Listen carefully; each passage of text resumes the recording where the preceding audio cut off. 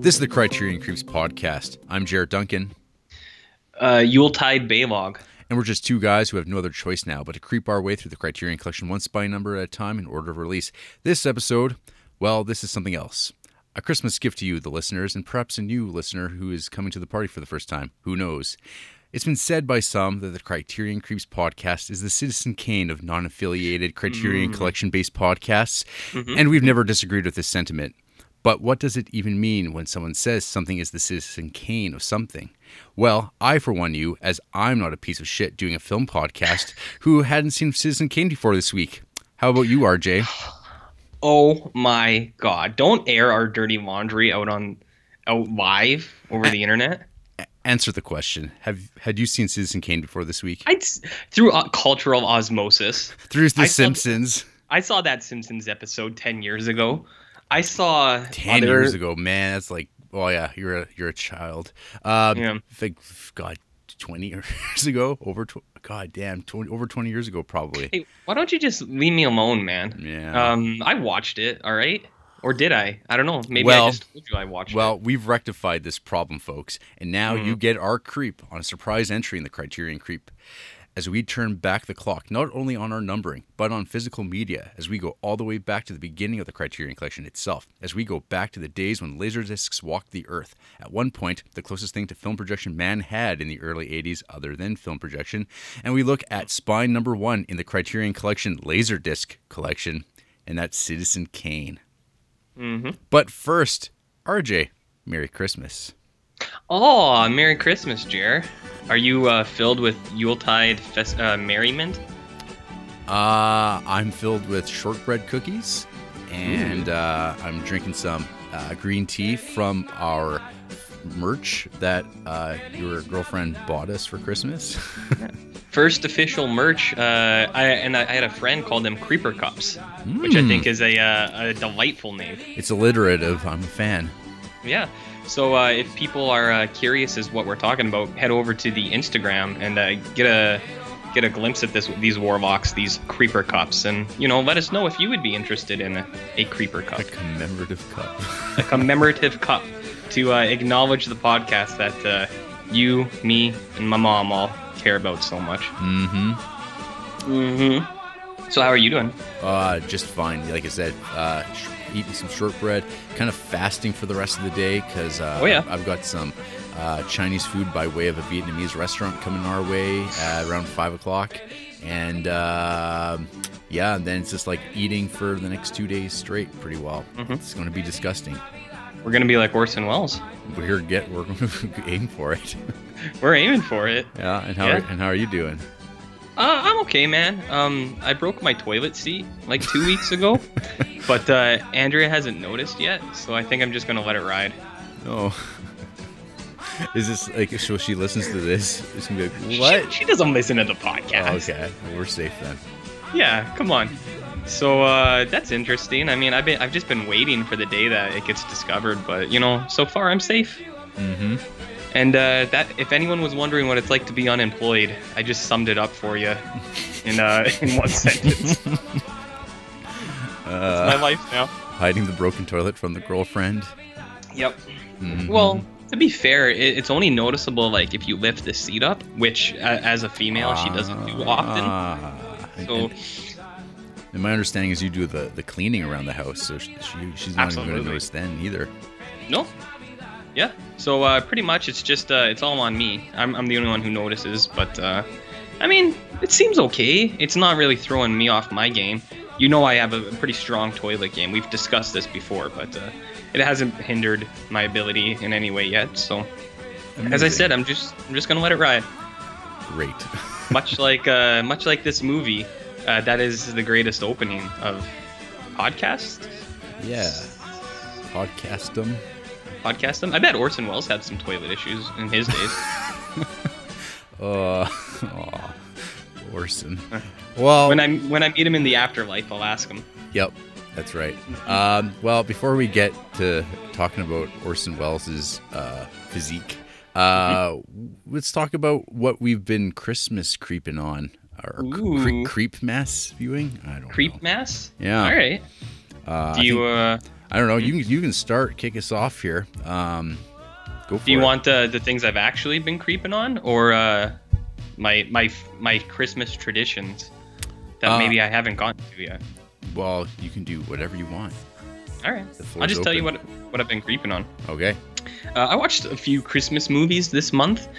Some golden staples, some new ones that will be brought into the rotation. Let's just start with the staples, Jer. People heard me before talk about Home Alone, which is an almost perfect movie. Just coming in hot last night, I watched Home Alone 2, Lost in New York. It's fine. I have like a lot of, I think, as most people would, I have an attachment to it, so I can overlook a lot of the bad parts. But when you actually watch it, it's pretty, it's there. It's just a carbon copy, but not as seamless, I guess. But more set in urban decay. Urban decay, yeah. And you got that pigeon lady that scared the shit out of me when I was a little kid. Mm-hmm. And you got Big Tim Curry. Always glad to see him. And Rob Schneider. And his big, bright, smiling face. His big, bright smile, yeah. That scene where he plays the old gangster movie, and it's talking about Tim Curry smooching with his brother and Cliff. That stuff still makes me laugh. People might not know what I'm talking about, but maybe go watch Home Alone 2 and you will. Okay. President-elect, official president, Mr. Donald J. Trump had an appearance, so that was nice. Mm-hmm. Yeah, I don't know. Home Alone 2 is not bad. It is not the majesty that is Home Alone 1, but you get a little bit more. You get some more Macaulay Culkin. You get that dirty old uncle. You get Buzz, who reminds me of my older brother, because my older brother was a bully. He doesn't listen to this, so he can't attest to it. He's on this new thing now where he's trying to tell people he wasn't a bully when he was little, but he was a bully, especially to me. Is he whitewashing? Yeah, he's trying to. Now that he has kids, I think he's like trying to erase everyone's memory. But I remember one time he tied me up to a chair and put a Rastafarian wig on my head, told me it was full of spiders, put me in a closet and left me there for like 5 hours. That's a Buzz thing to... Well, I guess Buzz was never that mean. Mm-hmm. Anyways, Home Alone 2. I think he watched that this year too, and he said it was pretty good. We're cool now, by the way. Okay. Yeah, we're friends. No more spider wigs? I bet he would try still if he could. Yeah. Yeah. No, we're friends now, but I'll never forget, Jer. Mm-hmm. Never forget. So what else did I get into? I watched Jingle All the Way, the 96 classic with Arnold Schwarzenegger and everyone's favorite, Phil Hartman. Mm-hmm. And that's, again, I have a lot of like sentimental attachment to it, but it is also not the best. I think a lot of them are just that movie's just a good paycheck for everyone involved. Tom Hanks, his wife, Arnold, he's not really doing much. Sinbad and Phil Hartman are pretty badass in that, though. They do the heavy lifting. They do the heavy lifting. Sinbad, he's great in his supporting role, and Phil Hartman, I mean, come on. How do you get much better than that? Yeah. It's turbo time. Arnold Schwarzenegger punches a reindeer in the head and then gives him beer. So there's not a lot of movies where that happens. You know. I've never seen Jingle All the Way. It's sort of my Citizen Kane. That's your Citizen Kane? Yeah. Well, did I sell it to you just now? No. Okay, well, I'll lay it out like this. You like Phil Hartman, right? Yep. And do you wish you could get more of Phil Hartman? Not really. Oh, you monster. We'll watch Jingle All the Way. It's fun. Phil Hartman's really good. Sinbad is really good. And as I said, he punches a reindeer in that movie. So you'd love that because you're a monster. Yeah. No, Jingle All the Way is pretty good. You got the turbo time, stuff like that. Another of my staples. This is a weird one for me, I think, but like one of my most watched Christmas movies ever is Trading Places. Yep. The John Landis joint. Mm-hmm. Despite it being a John Landis movie, it's one of my favorite. And I think the reason is because this movie was just fucking like in circulation nonstop for years and years, like on Showtime or Showcase or something. For the entire, like from November to December, this movie was just always playing. And I've watched it so many times. You got Big Dan Aykroyd. He is, as I understand it, you have never seen Trading Places, right? No, the plan is to do that up. This year? Yeah. Yeah, I always saw it more as a New Year's Eve movie because that is where the climax of the movie occurs. I guess maybe. But just for people out there who don't know, you got Big Dan Aykroyd, and he works at this big brokerage company. And then you got Eddie Murphy, who is a homeless man. And the two sinister old bastards who own the place, they're like, hey, let's do an experiment. Let's make Dan Aykroyd broke like Eddie Murphy, and let's make Eddie Murphy rich like Dan Aykroyd, and see if they change their ways. It's the whole Prince and the Pauper type deal. Yeah, exactly. And it all occurs at Christmas, and it has my all-time favorite Christmas scene in any movie. I won't spoil it for you, but it involves salmon and Santa Claus. Oh. It's my absolute favorite. I love it. Dan Aykroyd is wicked in this movie. Eddie Murphy is wicked in this movie. And you know who else is in this? Stone Cold Fox, Jamie Lee Curtis. Oh, yeah. Before her True Lies appearance, where everyone was like, ooh, dang, Jamie Lee Curtis. She was in this. You'll be happy to hear she gets naked in this movie a couple times. What? That might be another reason why I watched this so much as a little kid. Because like on Showtime or Showcase, like they didn't blur nudity, I don't think. Right. So I was like, yeah, that's cool. Makes me tingly in weird places. Yeah. I feel strange, man. I don't know what that voice was. I don't know. All right. Anyways, Trading Places rules. I think it's a wicked movie. Okay. One of my favorite Christmas movies. And then two new ones that will be in rotation. Billy Wilder's The Apartment. Oh, yeah. And Mr. Stanley Kubrick's Eyes Wide Shut. I know what you might be asking. How have I not seen that? And the answer is I was saving it. It was the only Kubrick I haven't watched. So, you know that when you have one last thing, and it's like, I just don't want to watch it yet. I want to save it. I was saving that. So, Eyes Wide Shut's not like... Yeah, you get it's a Christmas movie. It takes place during Christmas. It does. I'm not really going to talk about that. The Apartment, I thought, is a terrific movie. Also just kind of taking place at Christmas. With Jack Lemmon and Shirley MacLaine. That movie's wicked. Have you seen it? Oh, yeah, I have. I have seen it, and it is wicked. As is Eyes Wide Shut. Yeah, they're both 5-star affairs in my books. Yeah, it's been a while since I've watched The Apartment. I just remember that sweet Conrad Hall cinematography. It's a movie that really captures sadness well. Jack Lemmon is at his charmingest. And yeah, Eyes Wide Shut, that was like, I want to say it might have even been like the fairly early on, like Stanley Kubrick died, and like I just kind of heard about who Stanley Kubrick was at that point because I was in high school and kind of just was like getting into watching movies and stuff. And I got to see Eyes Wide Shut that following summer, and I thought the movie just like blew my mind. And it's my two friends who went to it with me. They both hated it. Like my one friend, he was having like real horrible tooth pains, and he actually like in the middle of the movie during those like piano stings, he like had to get up and go make a dentist appointment because it was driving his face just crazy. I gotcha. And my other friend, he just thought it was boring and pointless, and I think that they're wrong then, and I'm sure they're wrong now. Yeah. That happens, man. Me and my one buddy went to The Fountain in the theater here, and we loved it. And we told other people to go. And when did The Fountain come out? 14 years ago or something? I swear to God, still to this day, people come up to me and they're like, they're like, it's not like that one time you told me to go see that fucking movie that was horrible. And because people just hated The Fountain. And I was like, well, I liked it. It was 10 years ago.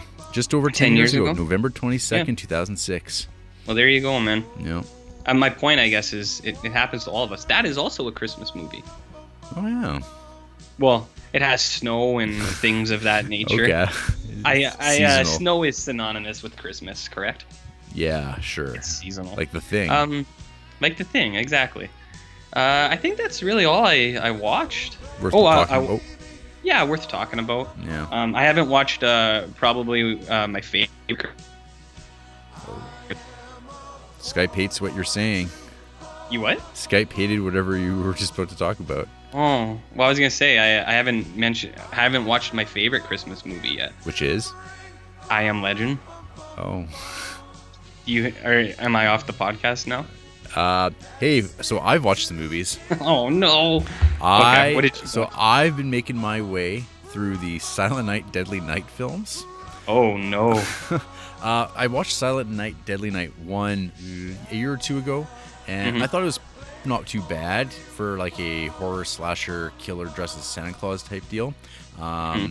It's what do I say about this movie?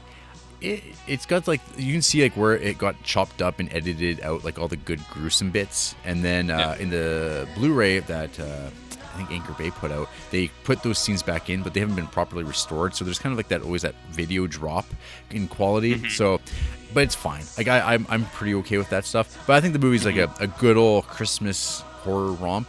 It's not Black Christmas, but I think it's in the dialogue. It's in the conversation of that stuff. Christmas horror. So then this year I watched Silent Night, Deadly Night Part 2, which I'd never seen before, but it's kind of famous because of the Garbage Day video clip.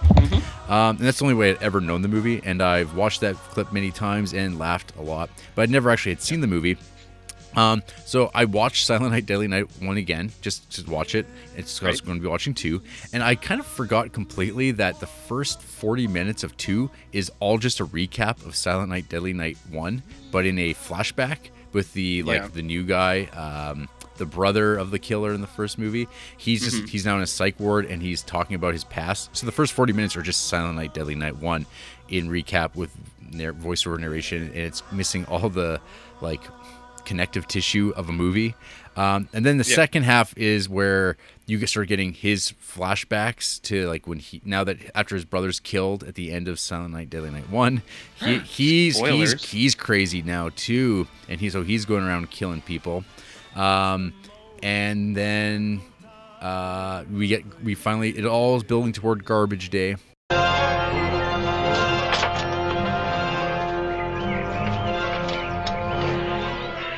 Garbage Day! Huh? No!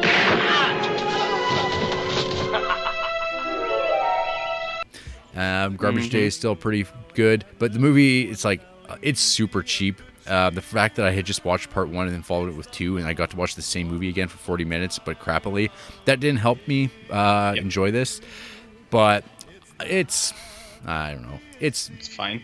Yeah, I don't get like how people could possibly say that this is like a great horror movie or great Christmas horror movie. Like, it's just a movie. Hype machine.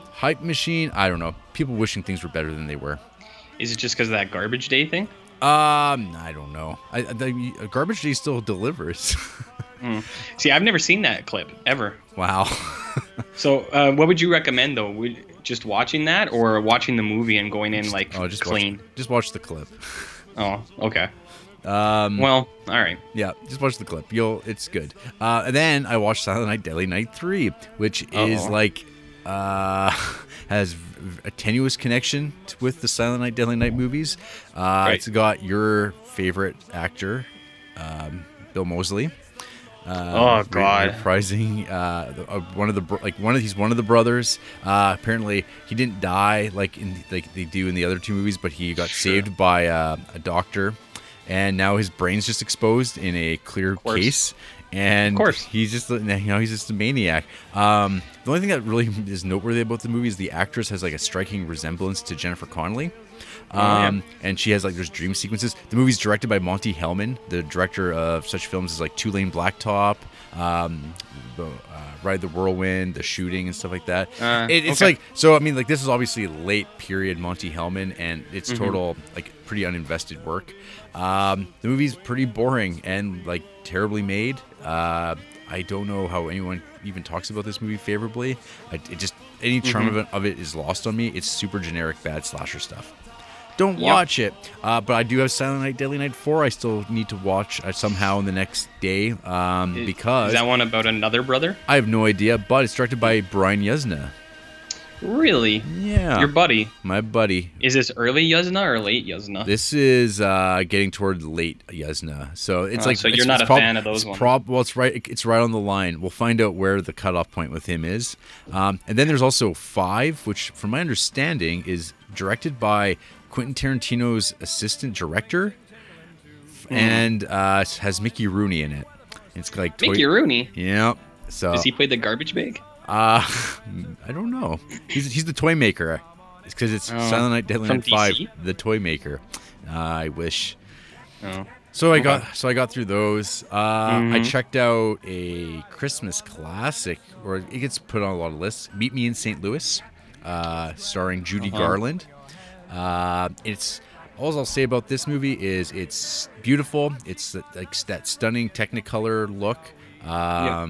It's just a movie. It's kind of like a really nice version of The Magnificent Ambersons. It's about like a well-to-do family in St. Louis in 1903, and it kind of takes place over the course of a year. So each kind of section is a season.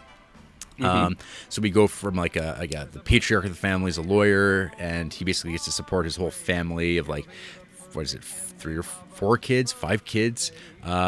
Judy Garland is a girl who has a crush on the boy next door.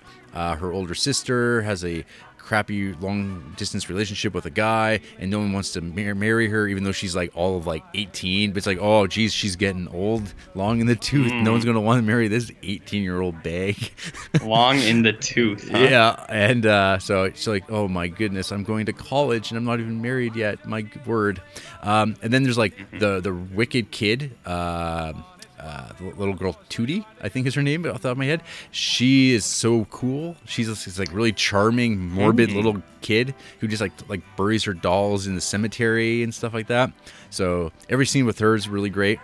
But yeah, the movie just kind of goes through the motions of this like family's life in 1903, building toward the World's Fair the following year. And there's like a Halloween section in fall that's like super strange and creepy. And then like the last act is the Christmas section where you get Judy Garland's rendition of Have Yourself a Merry Little Christmas.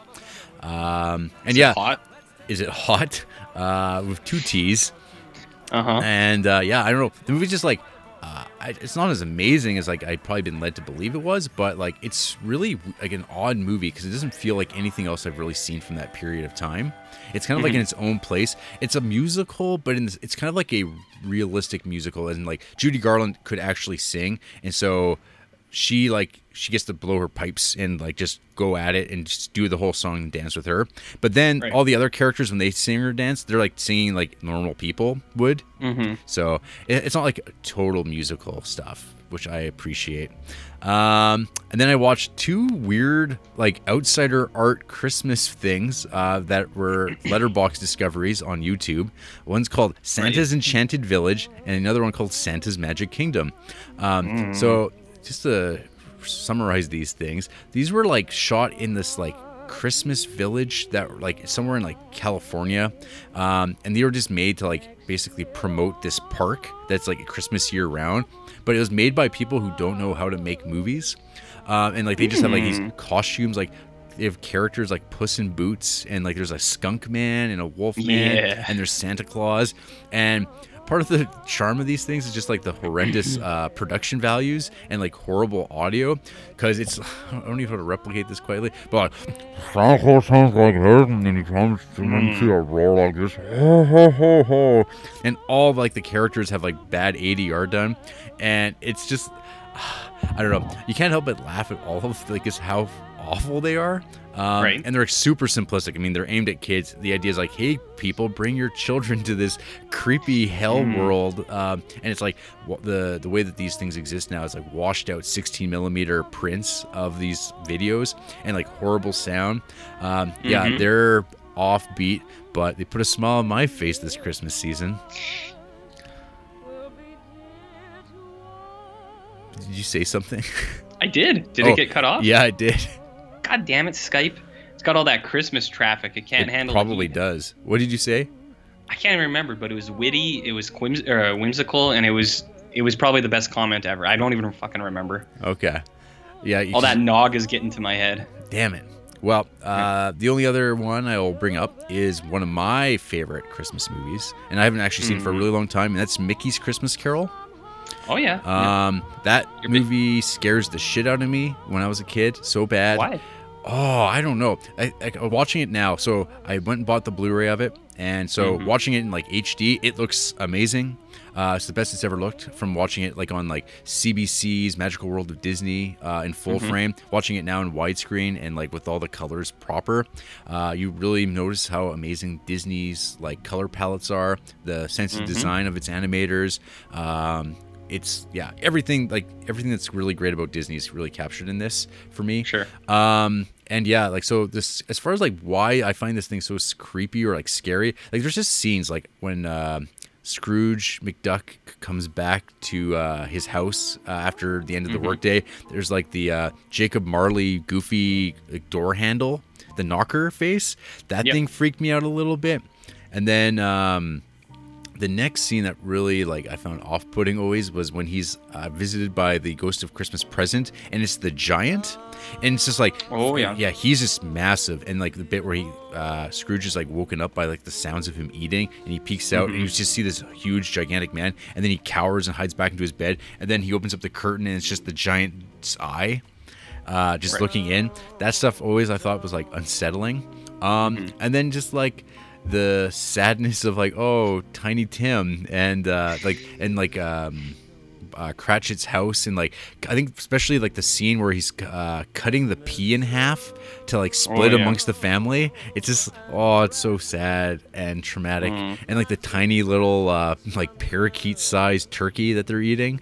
And then we transition to the Ghost of Futures, or Ghost of Christmas Future. Come on. And then you have like the like they're not Bugle Boys, but like the giant evil cat Disney men. Like, and he's Bugle Boys? Bugle Boys, yeah, I guess. And he's like in the Grim Reaper's outfit. And you see a dead child in a Disney cartoon. Great. And then you get the like open grave and basically Scrooge getting tossed into hell in an open burning casket. And it's like, this stuff all just like has haunted me for a long time. I still love this thing. I think it's great. The music's amazing.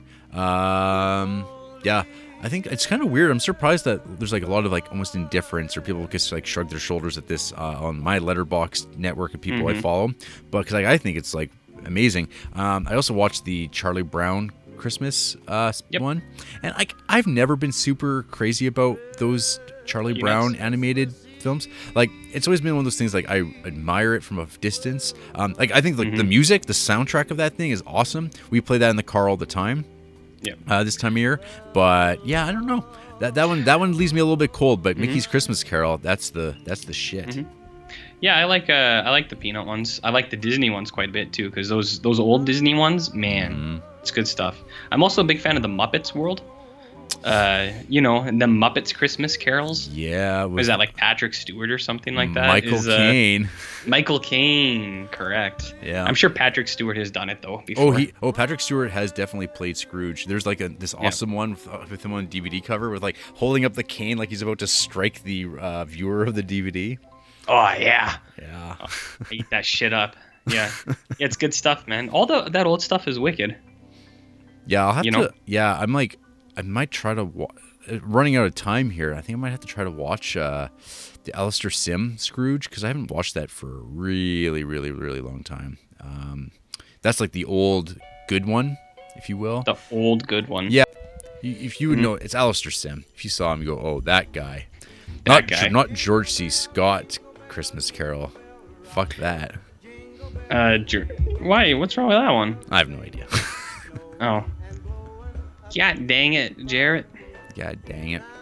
Dang it, Bubba. Well, that's okay. I'm glad that you're getting into the Christmas spirit. You usually hate things, so this is true.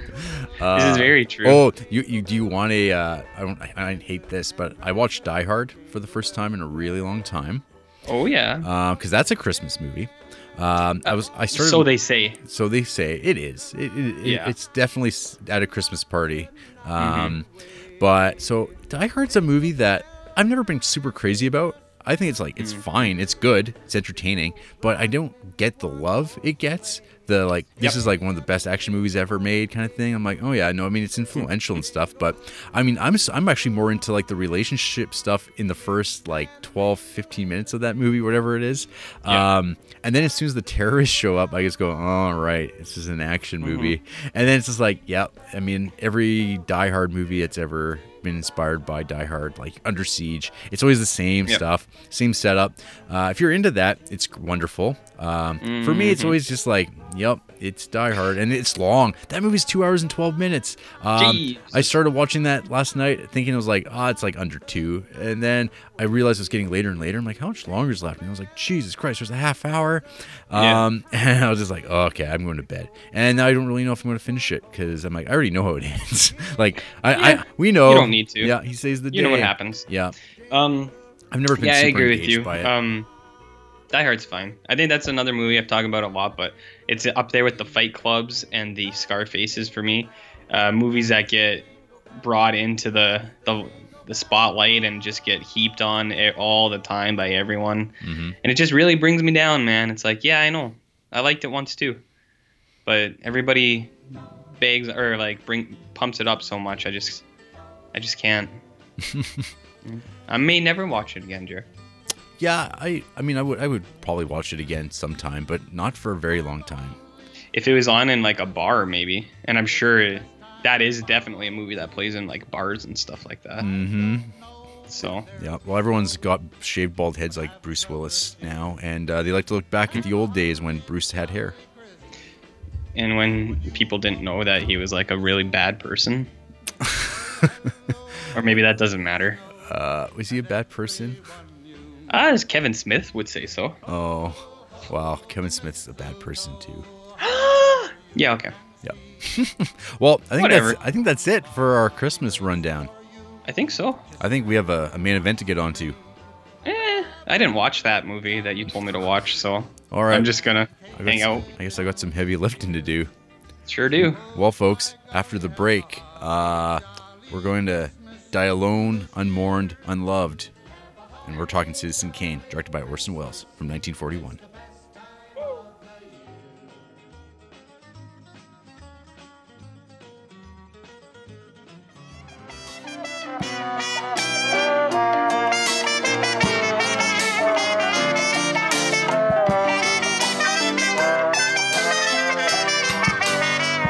That ugly fat man swam in a red tire made of stone. The painted lady paddled next to him with 2 poodles on her lap. Garbo quietly picked a flower while the chauffeur won his check again. And as Barrymore took a noonday nap, diamonds fell like rain.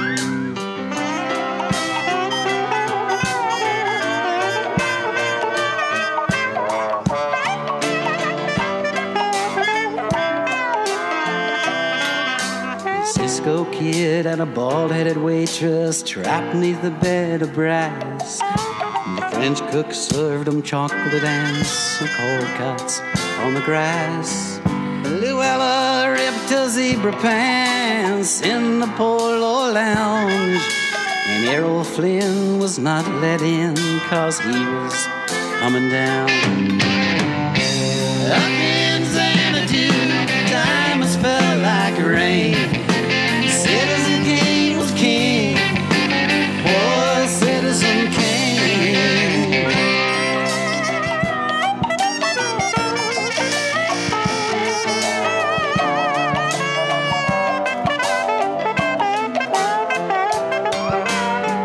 Valentino suddenly appeared in his midnight blue tuxedo. He had a falcon. Lights! Give me a mic.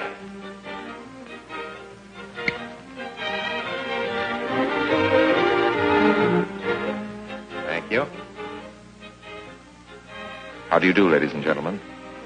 This is Orson Welles. I'm speaking for the Mercury Theater, and what follows is supposed to advertise our first motion picture. Citizen Kane is the title, and we hope it can correctly be called a coming attraction. It's certainly coming to this theater, and I think our Mercury actors make it an attraction. I'd like you to meet them. Speaking of attractions, well, the chorus girls are certainly an attraction, but frankly, ladies and gentlemen, we're just showing you the chorus girls for purposes of ballyhoo. It's pretty nice ballyhoo. But here's some of our real Mercury people. This is the first time you've seen most of them on the screen. Hey, give Joe a little light. Thanks. Now smile for the folks, Joe. Smile. Joseph Cotton, ladies and gentlemen. That's it. Joseph Cotton. I think you're going to see a lot of him. Here's Ruth Warwick, whom I know you love. Ruth, look at the camera, Ruth. We caught Ruth with her hair up. And here's somebody you've all heard on the radio, so I don't have to tell you he's wonderful, Ray Collins. Dorothy Commongore is a name I'm going to repeat. Dorothy Commongore. I won't have to repeat it much longer. You'll be repeating it. And here's George Coulouris, who's a grand actor. I'll say that name again. George Coulouris. Watch it. Here comes Everett Sloane. Look out, Everett. Oops. Everett Sloane, ladies and gentlemen. He isn't necessarily a comedian. And here's one of the best in the world. Agnes Moorehead. I've said a lot of nice things, but Erskine Sanford deserves some more. Erskine Sanford. So does Paul. Paul Stewart, everybody. Citizen Kane is a modern American story about a man called Kane, Charles Foster Kane. I don't know how to tell you about him. There's so many things to say. I'll turn you over instead to the characters in the picture. As you'll see, they feel very strongly on the subject. Charles Foster Kane is... Sure, he started the war. But do you think if it hadn't been for Mr. Kane, the United States would have the Panama Canal? Charles Foster Kane is nothing more or less than a communist. Kane, governor. Listen, when the voters of this state and Mrs. Kane learn what I found out about Mr. Kane and a certain little blondie named Susan Alexander, he couldn't be elected dog catcher. I'm going to skin Mr. Charles Foster Kane alive. I'm going to marry him next week at the White House. Emily, I hear you've been stepping out with Charlie Kane. Of course I love him. I gave him $60 million. Well, of course I love him. He's the richest man in America. But all the girls say about him at first. But you know, I can't help but admire him. He's crazy. He's wonderful. Ladies and gentlemen, I don't know what you'll think about Mr. Kane. I can't imagine. You see, I play the part myself. Well, Kane is a hero and a scoundrel, a no account and a swell guy, a great lover, a great American citizen, and a dirty dog. It depends on who's talking about him. What's the real truth about Charles Foster Kane? I wish you'd come to this theater when Citizen Kane plays here and decide for yourself.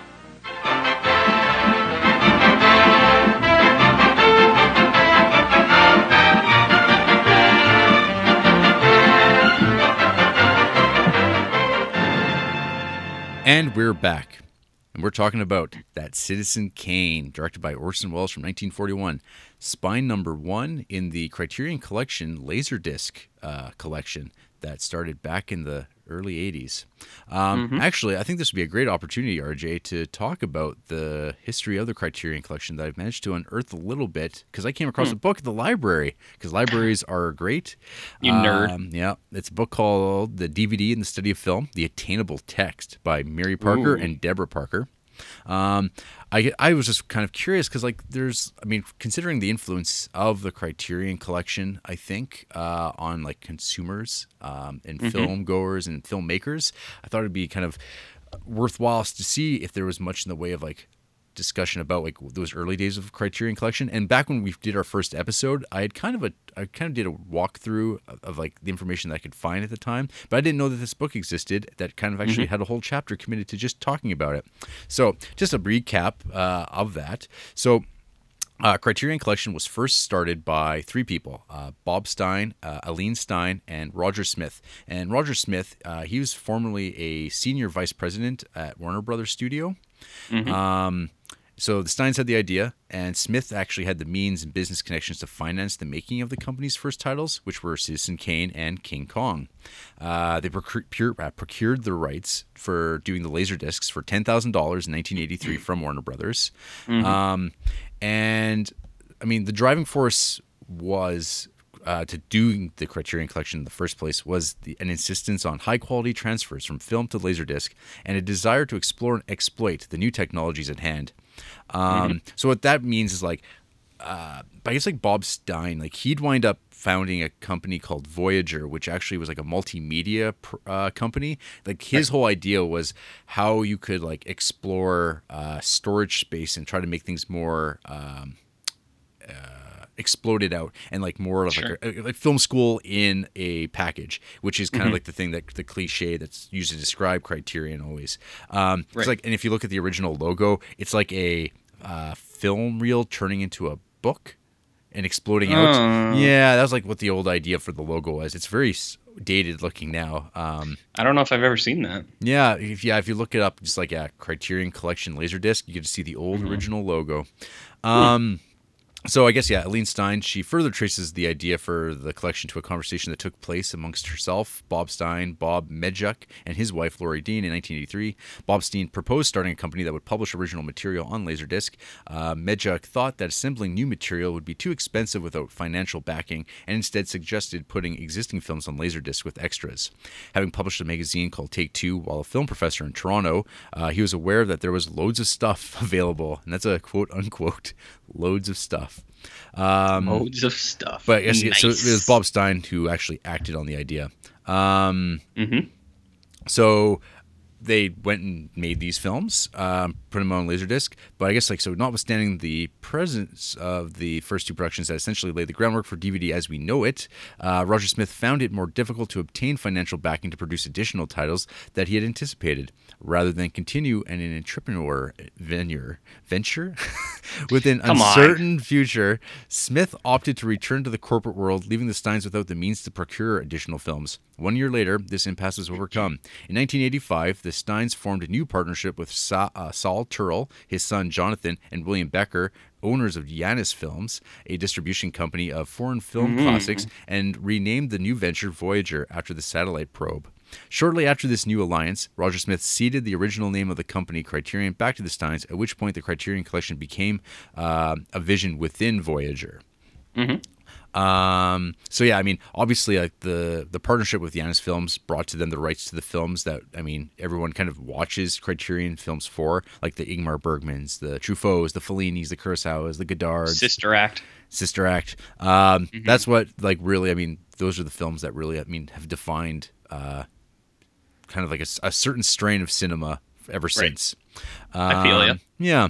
And I guess, I was just reading about, Criterion. In its early days, it sounded very much like it was like a bohemian commune almost. Like loose hours. Everyone's hanging out in California. People coming and going, working the hours, getting the work done, man. That sounds fun. Yeah, people would just come and go. Roger Ebert would swing by and check out to see what's going on. He'd swing by the Pleasure Palace at the Criterion estate. Damn right. That sounds fun. Yeah. So it's kind of interesting just seeing what kind of what was the impetus for this stuff. And the way commentary tracks were invented essentially, because there wasn't one on the Citizen Kane, but there was on King Kong, where it was, I think they had a film expert come in from a UCLA or whatever, and he started just talking. They were going to do an interview with him and then put it onto the package, but then they realized, we could just record this whole thing of him talking over the movie and just put it on as a separate track. Can we do that? Is the technology there? And they went, yep. And that's how it was discovered. And then we've been doing commentary tracks ever since. And just the idea of I guess even the original Citizen Kane Laserdisc, it would have information like budgets and stuff like that, and have all the actual financial information. It was ridiculously thorough. It was kind of trying to have every single piece of information you could possibly ask and put it onto it. Whereas I think we're a lot more lax about what gets put onto this stuff. Supplements. Yeah, supplements. But there's my friend Steven, he was kind of complaining that he just got some recent Criterions, and he was kind of bummed out that they haven't really been doing a lot of commentary tracks recently, which is unfortunate, I guess. But I wonder how many people nowadays actually go through and listen to movies with commentary tracks after watching a movie. Only nerds like us. Nerds like me, who do that, like I did this week. So I'm not sure. Maybe there's just a trade-off where they realize a lot of people aren't even doing it, so why spend a lot of money to do it? But it's kind of just getting away from that vision of trying to make them the definitive packaging for this particular movie when they put them out. Right. One thing I'll mention too is there's a nice little bit about the kind of change from Laserdisc to DVD. So I guess the first DVDs, actual DVDs, were released in March 1997, and it wasn't until 1998 that Criterion started putting out their own. The delay was due to navigating that transition from Laserdisc to DVD because they didn't want to alienate their fan base. There was also concern about compression. This was alleviated as their technical director, Lee Klein, showed the New York staff. So at one point, Criterion jumps from California to New York, which is where they're based out of still. And he had them do a comparison of the the 7 laser disc that Criterion did to New Line Cinema's recently released DVD through their Platinum series. And obviously they were wowed by the difference, which is fitting that because I guess the guy who actually was responsible for the New Line release was actually a former Criterion producer named Mark Rance, and who had just recently been hired away by New Line to head up their Platinum series line. So this is like a thing about Laserdisc. It's like, so RJ, have you ever seen a Laserdisc player? Can you imagine seeing movies as close to the original cinema quality as possible at home? We came, we saw, we kicked its ass. Then you're ready for Laserdisc. The latest in home entertainment is the PAL Laserdisc player, a machine which plays both feature-length movies and compact music discs. This unit forms the ideal center of a home entertainment system. Feel your living room come alive as you experience your favorite concert or movie with up to 60% better picture quality, matched by the stunning digital sound of compact discs. Girl, we couldn't get much higher, yeah. Hasta la vista, baby.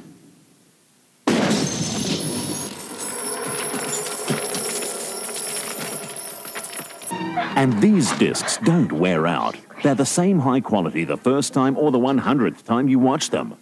Laserdisc will become the format you choose for watching movies. And the extensive range released each month includes everything from classics to blockbuster new releases.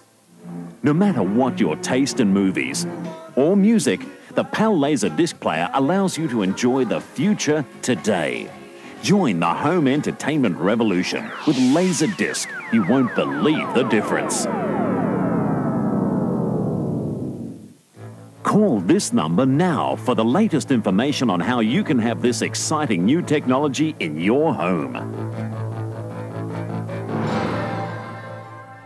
No, I heard they were like massive though. Yeah, well, have you looked up like laser discs like to see like just how? I know the presentation. It was much like a vinyl, right? Yes. Oh yeah, exactly.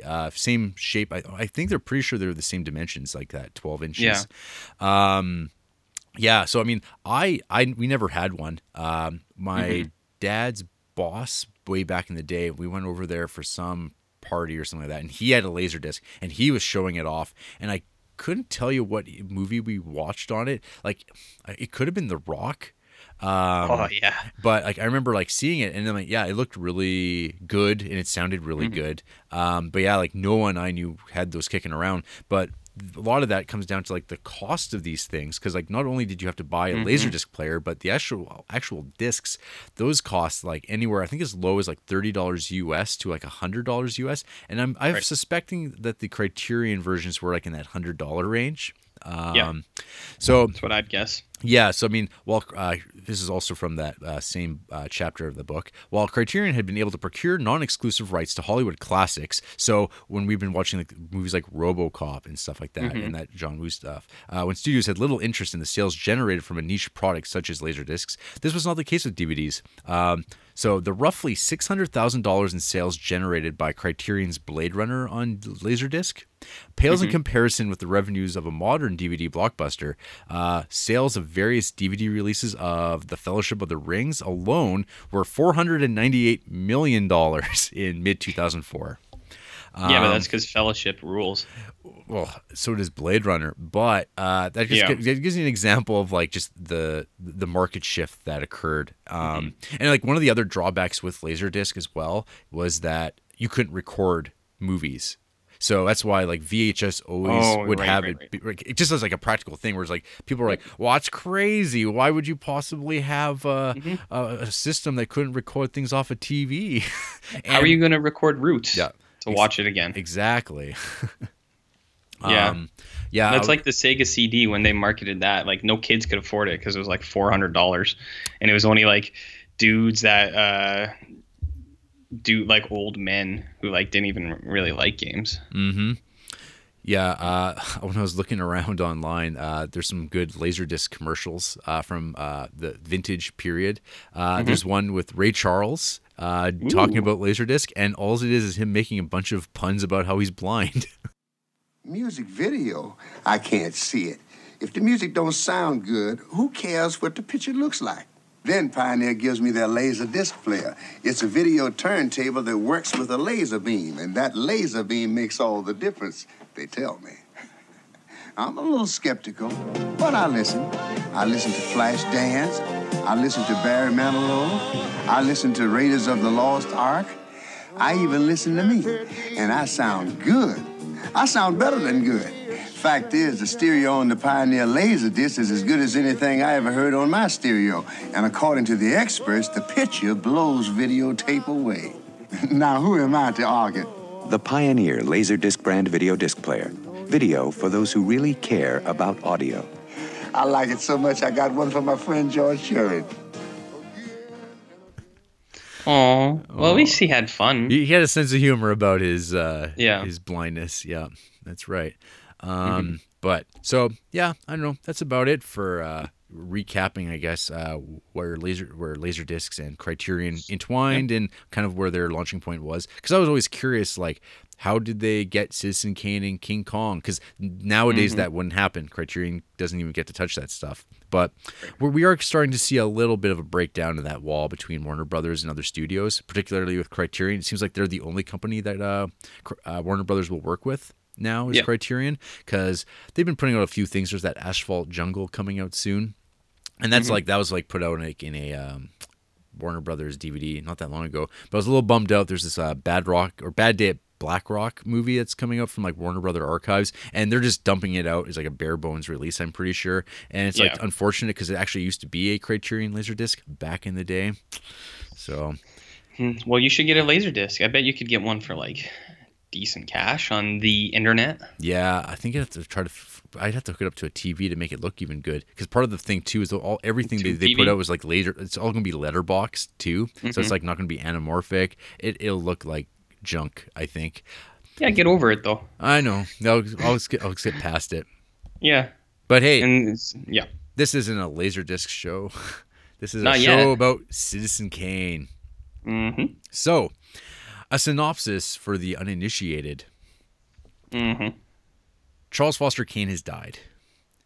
And when he died, he left these enigmatic words on his deathbed, literally his deathbed, of Rosebud.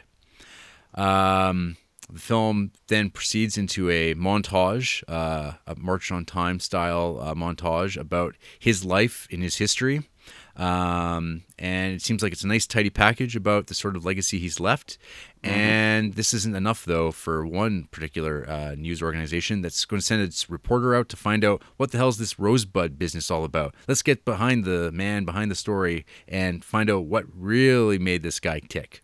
So we then follow this journalist character in his pursuit of this truth, and as he interviews various people from Charles Foster Kane's past.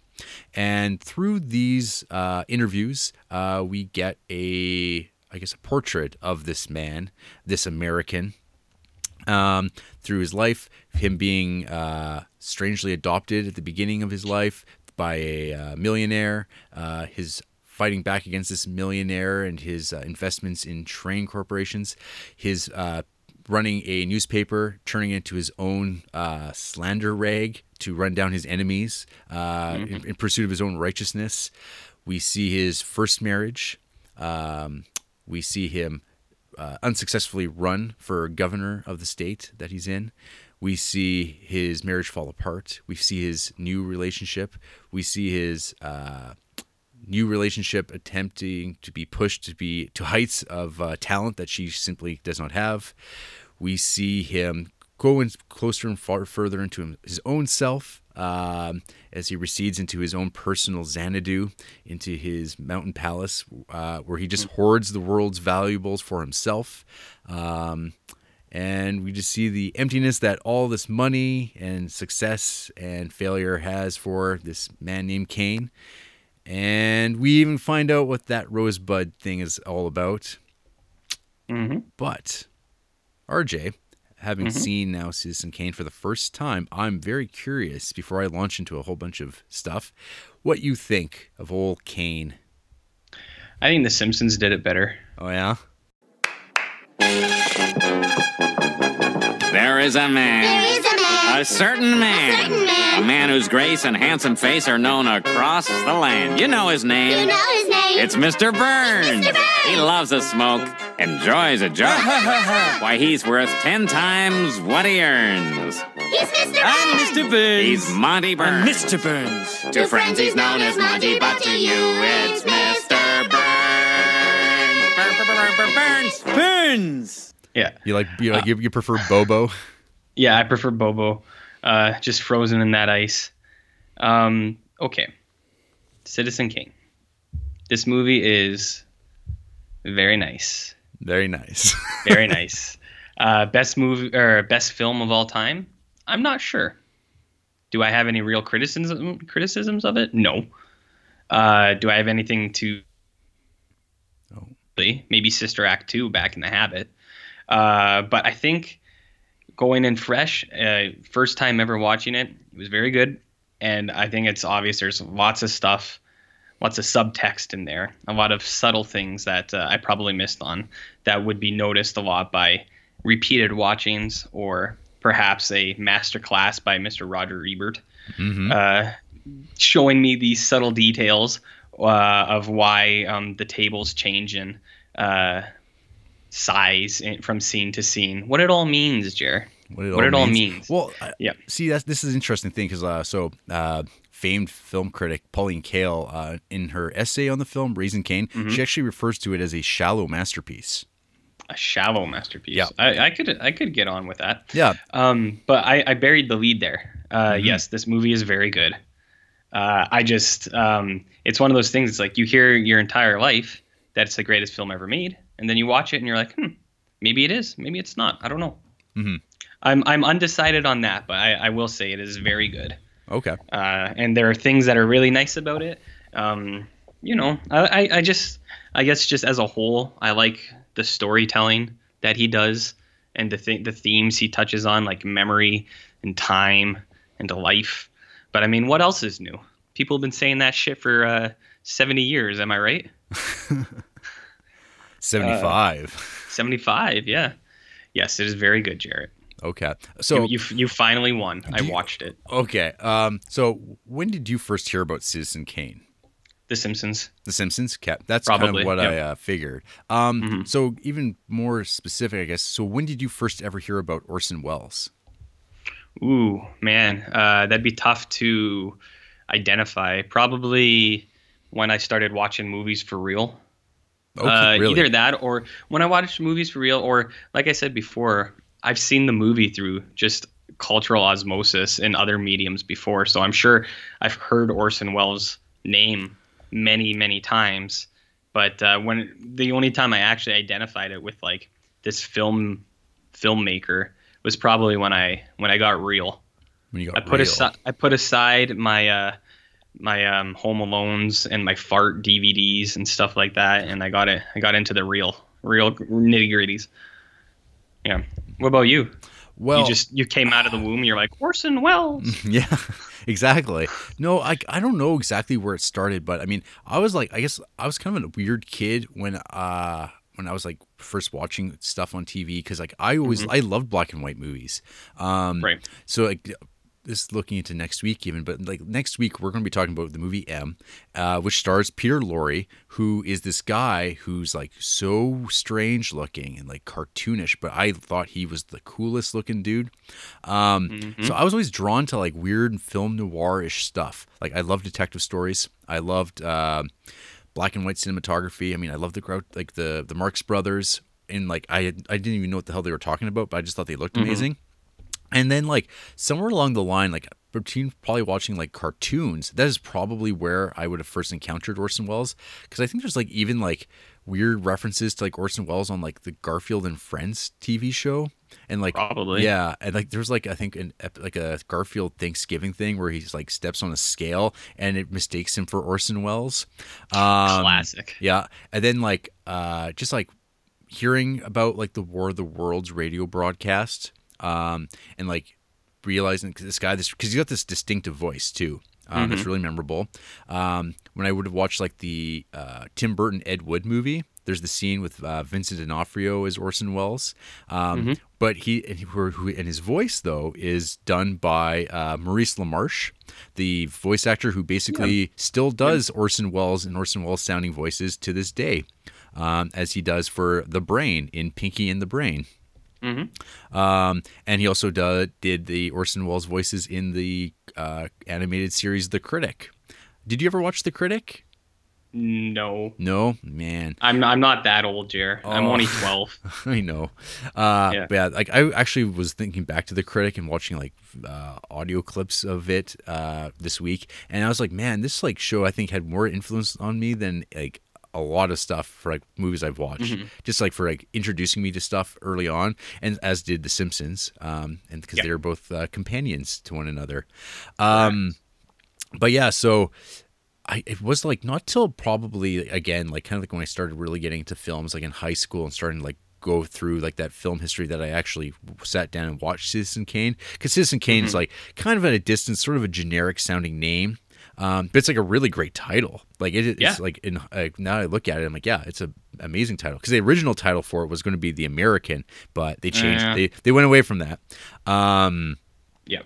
But yeah, so my relationship with Orson Welles is always just kind of like this, like this weird guy, this big weird guy that people always talk about, and he's got this really amazing voice, and he did some stuff, and people like to make fun of him. and draw attention to him and like all the time. But yeah, I always remember as a kid, there was like there's this one Kids in the Hall sketch where it's like all about a guy trying to convince or talk about a movie that he'd seen the night before, and he's describing Citizen Kane, but his friend keeps telling him, well, you watched Citizen Kane, and he's saying, no, that's not it, and it just keeps going on. It wasn't a great movie, but how often do you see a great movie? Oh, I saw a great movie last night. Yeah, it was on the Late Show. It was what was it called? It's a classic. It's a classic. It's I hate this. I hate it when this happens. What was it about? It's about this newspaper tycoon, and he's dead, and everybody's telling stories about him, and it's Citizen Kane. No, that's not it. No, but it's something like that. It's okay, who was in it? Orson Welles is in it, and this is Citizen Kane. It's Citizen Kane. No, that isn't it. But it's you're not far from it. It's who else was in it? I don't know. Was Joseph Cotten in it? What else has he been in? The Third Man, The Magnificent Ambersons. Oh, The Magnificent Ambersons. Yes, he was in it. Yes. Oh, that's one of my favorite Orson Welles movies. Well, this is definitely Citizen Kane. Then you're talking about Citizen Kane. No, but it's something like that. It's Right, no, not Citizen Kane. Citizen Kane. Psycho. No. It's Psycho. No, it isn't Psycho. It's Psycho. No, it is Psycho. Is this about a motel owner who's crazy and kills a woman in a shower? No, I just told you. It's about this newspaper tycoon. He had a sled named Rosebud, and they're all trying to figure out... Then I guess it wasn't Psycho, was it? No, it wasn't Psycho. It was Citizen Kane. No, it was Angels. The Trouble with Angels. No, it wasn't The Trouble with Angels, no. That's a Haley Mills vehicle. That's not even close. The Front Page. Oh, The Front Page is a comedy. Did you laugh once?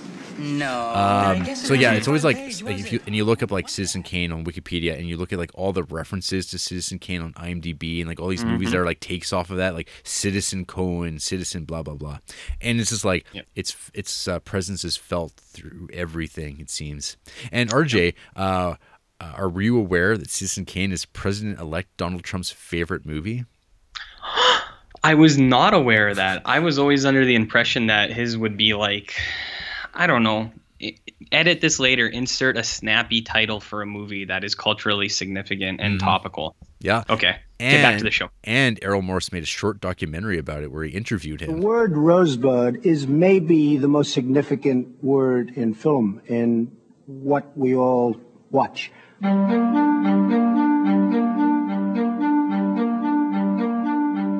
The wealth, the sorrow, the unhappiness, the happiness just struck lots of different notes. Citizen Kane was really about accumulation. And at the end of the accumulation, you see what happens, and it's not necessarily all positive.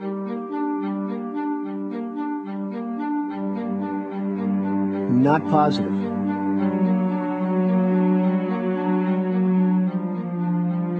I think you learn in Kane that maybe wealth isn't everything, because he had the wealth, but he didn't have the happiness.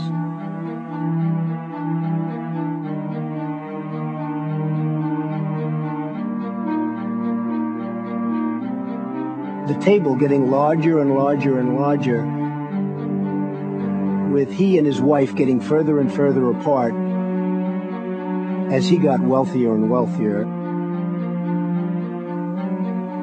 Perhaps I can understand that. The relationship that he had was not a good one for him, probably not a great one for her, although there were benefits for her. But in the end, she was certainly not a happy camper. In real life, I believe that wealth does, in fact, isolate you from other people. It's a protective mechanism. You have your guard up, much more so than you would if you didn't have wealth.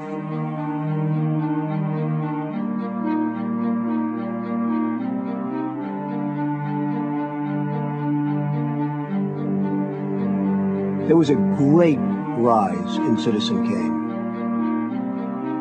And there was a modest fall. The fall wasn't a financial fall, the fall was a personal fall.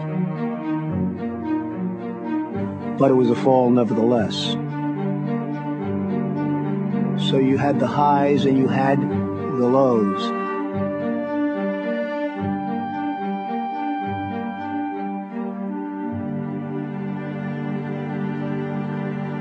A lot of people don't really understand the significance of it. I'm not sure if anybody understands the significance, but I think the significance is bringing a lonely, rather sad figure back into his childhood. The word Rosebud, for whatever reason, has captivated moviegoers and movie watchers for so many years, and to this day is perhaps the single word. And perhaps if they came up with another word that meant the same thing, it wouldn't have worked. But Rosebud works. Rosebud works. Right. For whatever reason. No, if you could give Charles Foster Kane advice, what would you say to him? Get yourself a different woman. Yep. Yeah, that was very good. Yep. Topical. Yeah, topical. And he seems like Trump comes off as far more like rational and sane than he does nowadays. Yeah, except for the end when he's like, "You have it. What would your advice be to Citizen Kane?" And he's like, "Get a different woman." That's him. And you're just like, "There's old Donald." That's vintage. Vintage Donald. Yeah. Mm-hmm. Classic. Yeah. Yeah, I didn't know that. I'm sure this is a lot of people's favorite movie. Yeah. Well, I mean, Citizen Kane's a strange thing too, because like so Francois Truffaut, what he had to say about it was it's probably the one film that has started the largest number of filmmakers in their careers.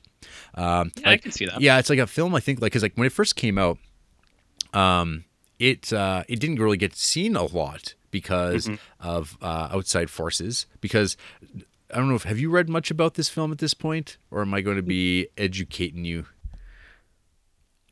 Jay continues. I don't know anything about Citizen Kane, man. Okay. Well, actually, that's not true. It's like I said, I know stuff through other mediums. Okay. So, are you familiar with William Randolph Hearst? Nope. Okay. Nope. So that's like that's a significant part of the puzzle, I suppose. Okay. So William Randolph Hearst was a newspaper magnate, Okay. kind of through like the early 20th century, and like he's kind of famous for just basically making shit up in his newspapers. Because like it's the same thing where he's this like rich kid who wound up with newspapers, and he just used them as his own personal vessel to like destroy things he didn't like and go after people. And he just wanted more newspapers, and he just bought them up, and he spread his influence all over. I guess he famously was a big fan of the old comic Crazy Cat, and so he always made sure that was published, no matter what, that no one else liked it, he liked it. So he kind of he called his own shots. So yeah, Hearst paper. I mean, it was like where yellow journalism comes from. The idea of just slandering your opponents and destroying them and like running things that are not true. I think there's like this one great anecdote off the documentary, A Battle Over Citizen Kane, talking about like how there's like this one train line in like California, and they would refer to passengers as survivors. Like, it's that type of thing. Like, oh, the survivors of the train arrived safely instead of just passengers. So he's that type of guy. Paper would call for the death of President McKinley, and then when someone did shoot and kill McKinley, people responded by burning effigy of Hearst, which is kind of captured in that montage of Citizen Kane. Right. So there's always been this thing around, like, so Orson Welles, when he did the War of the Worlds broadcast back in the day, it was fairly calculated, I think, by Orson Welles to get the reaction that it got, which I'm assuming you're aware of the War of the Worlds broadcast. Yes, I do know about that. I think, that one I think is unavoidable. Yep. So, he knew kind of what was going to happen. And then afterwards, he was very apologetic and saying, "Oh, I didn't know. Like, I'm so upset by this. We didn't know that this was going to lead to this. There would be a panic, et cetera, et cetera." But it was like the best thing that's ever happened to his career.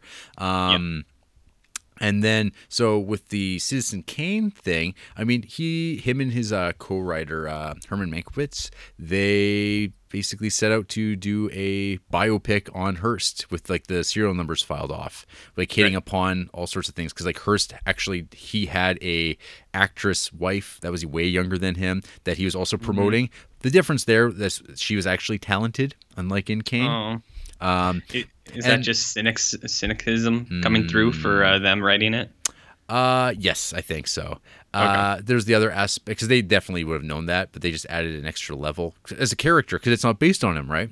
Sure. Apparently, like the Rosebud thing allegedly has something to do with that. Was like the name that Hearst gave to this particular woman's anatomy in private that they found out about. So how did they find that out? Well, because Mankiewicz was a buddy of in that Hearst circle. So that's gross. So William Randolph Hearst, like, so I mean, he wound up building like a castle, like a giant castle with a giant zoo with like animals from all over the place.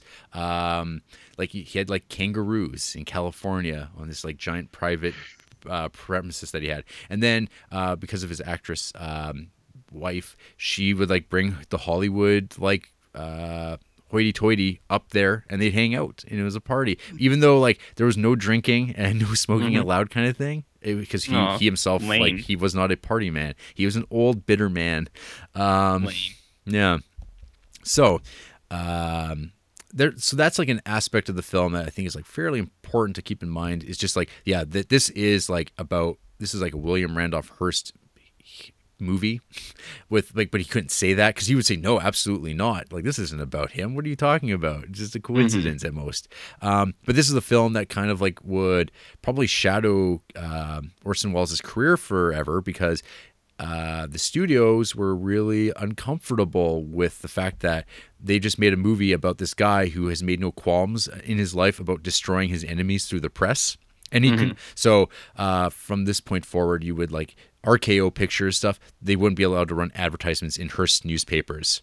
And then like with Citizen Kane, when it actually came out, it could only play in RKO theaters. It wasn't, and so its distribution was really hampered because all these like major film chains and like production companies, they didn't want anything to do with this movie that had pissed off Hearst or could piss him off if he cared, because it's not like he went out of his way to like really destroy this film or anything like that, but there were definitely people who did attempt to circumvent it, because there's the one story here that I'll recap.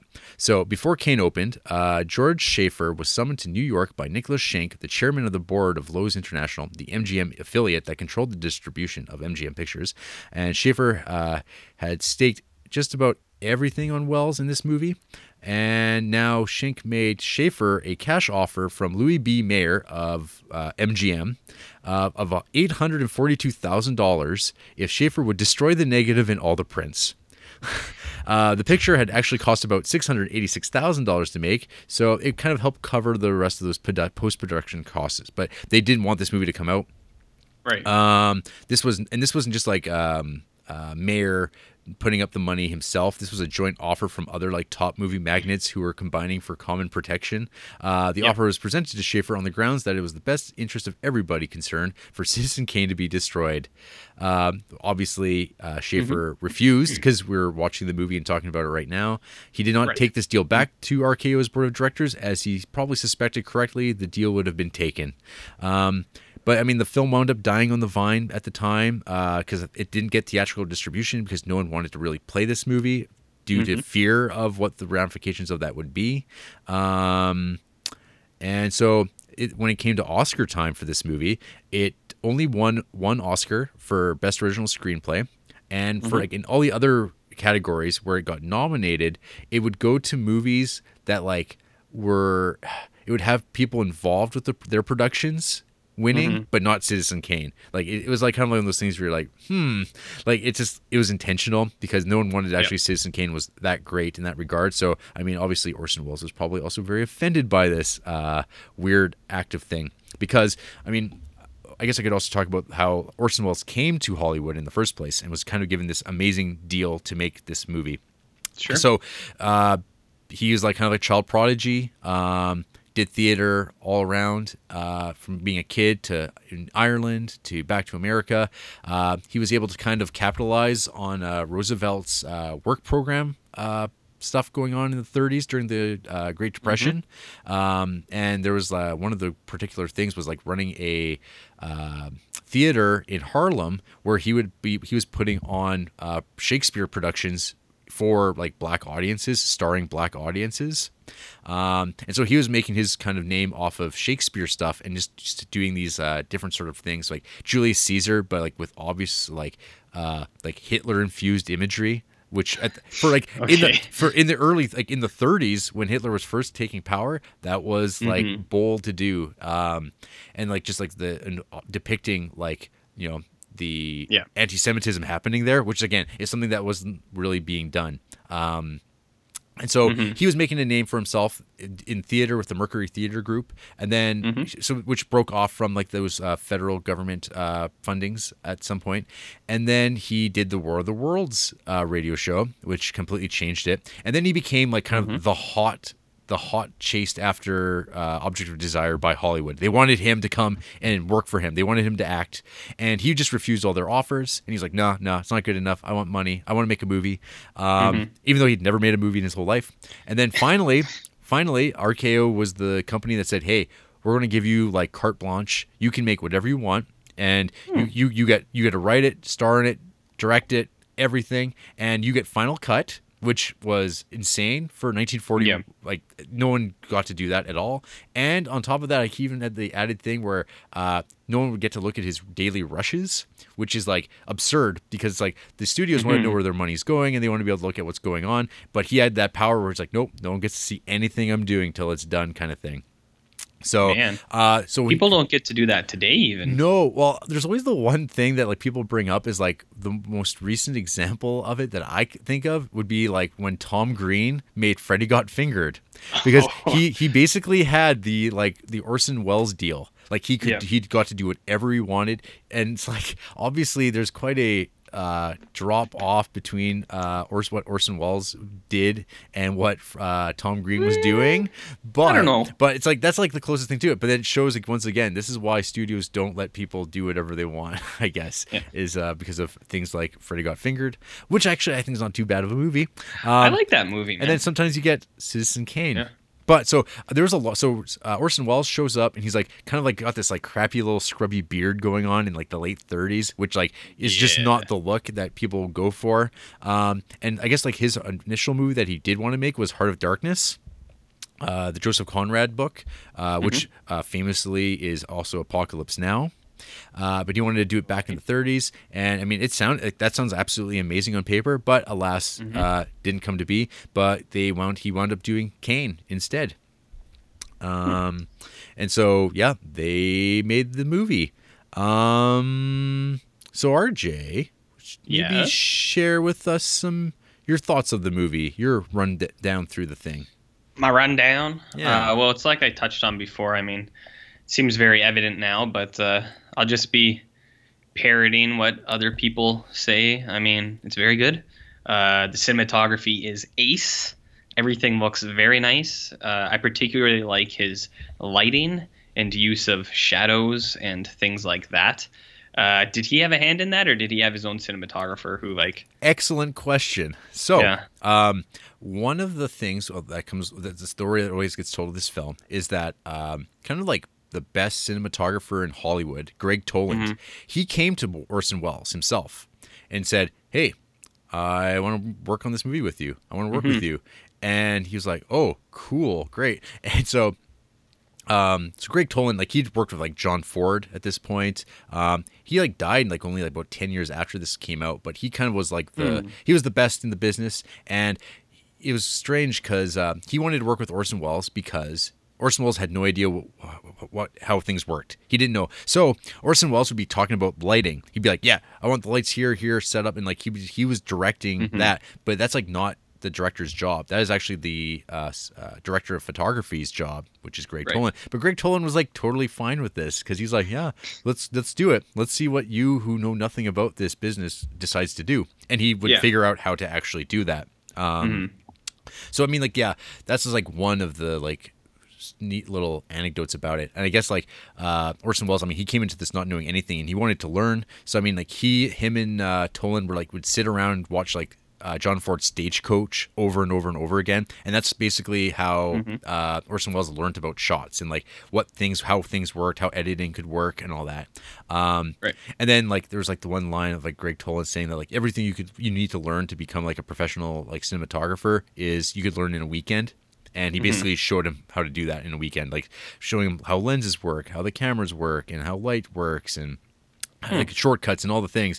And that's all I learned, which is like a weird thing for a professional to do to show somebody like, yeah, you can learn my job in like 2 days if you actually know what you're doing. But it also helps to actually kind of be like talented too. Because I'm sure there's many cinematographers that work in the industry right now that probably don't know everything that there is to know. With years of education. Yeah, even with years of education, you're not learning from anybody that really knows this stuff either, because they're not like they're just learning it and then they kind of atrophy and they don't develop their skills.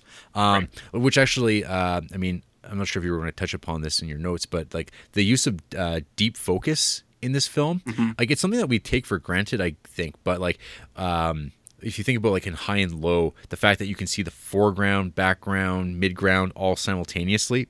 That's another thing in Citizen Kane that like people weren't doing at this point in time, to this degree anyway. And then it's like when you look at like the list of directors who utilized depth or deep focus, it's like all the people that we still talk about. Your Kurosawas, your Kubricks, your Jean Renoirs, your Jacques Tardis, David Lean. They were all doing it, but now we don't see that anymore because it's very difficult to do. To like actually light scenes properly to get that amount of detail and show up all simultaneously on the screen. So because nowadays, because of the influence of television, we get the idea of coverage instead. So we just cut into scenes. We get scenes built up in editing rather than like one solid composition of just characters, people being blocked out, and then shoot it beautifully. Steven Soderbergh has a quote about this saying, that kind of staging is a lost art, which is too bad. The reason they no longer work that way is because it means making choices, real choices, and sticking to them. That's not what people do now. They want all the options they can get in the editing room. So that's kind of why movies look really flat and kind of dull, because they're like, we'll fix it in post. We'll just chop it all up because it'll look like television, which is too bad. Too bad. Well, when we make movies, we'll do the details. We'll do a 3-day course and we'll learn everything we need to know. Just like Greg Toland told Orson Welles. Yeah. He seemed like he knew what he was doing, though. Yeah. So. But yeah, I mean, and also like the gliding cameras in this movie. Like I've watched a lot of stuff of like from this period of time relatively in the last couple years, and I just like was watching this movie for the first time in 15 years probably now. And it's just like, holy crap. Like that camera is moving in ways that it shouldn't be at this time. And and it's like amazing. Like everything is so dynamic. Yeah. But yeah, continue.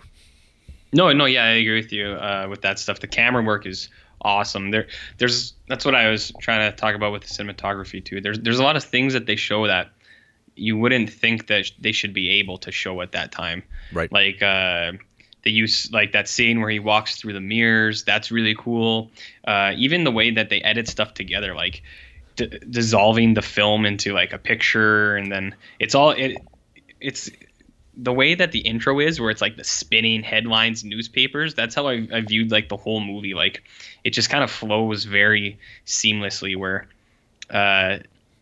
in an innovative way, like he transitioned between scenes, and from other movies I've watched from the period, no one else was doing stuff like that. Well, yeah. So there's another one too, where Orson Welles, I guess, like he didn't realize how cross-fading worked, or like so when things would cross into one another. So what he was doing was, when he'd end his scenes, they actually had the aperture go down, so the light would actually go to black. And so when they matched those scenes up, there'd be scenes where the transitions were literally going to black and then fade into the next one, because they fade out of darkness into light when they were doing their shots. And so they'd match up, because everything was planned so meticulously.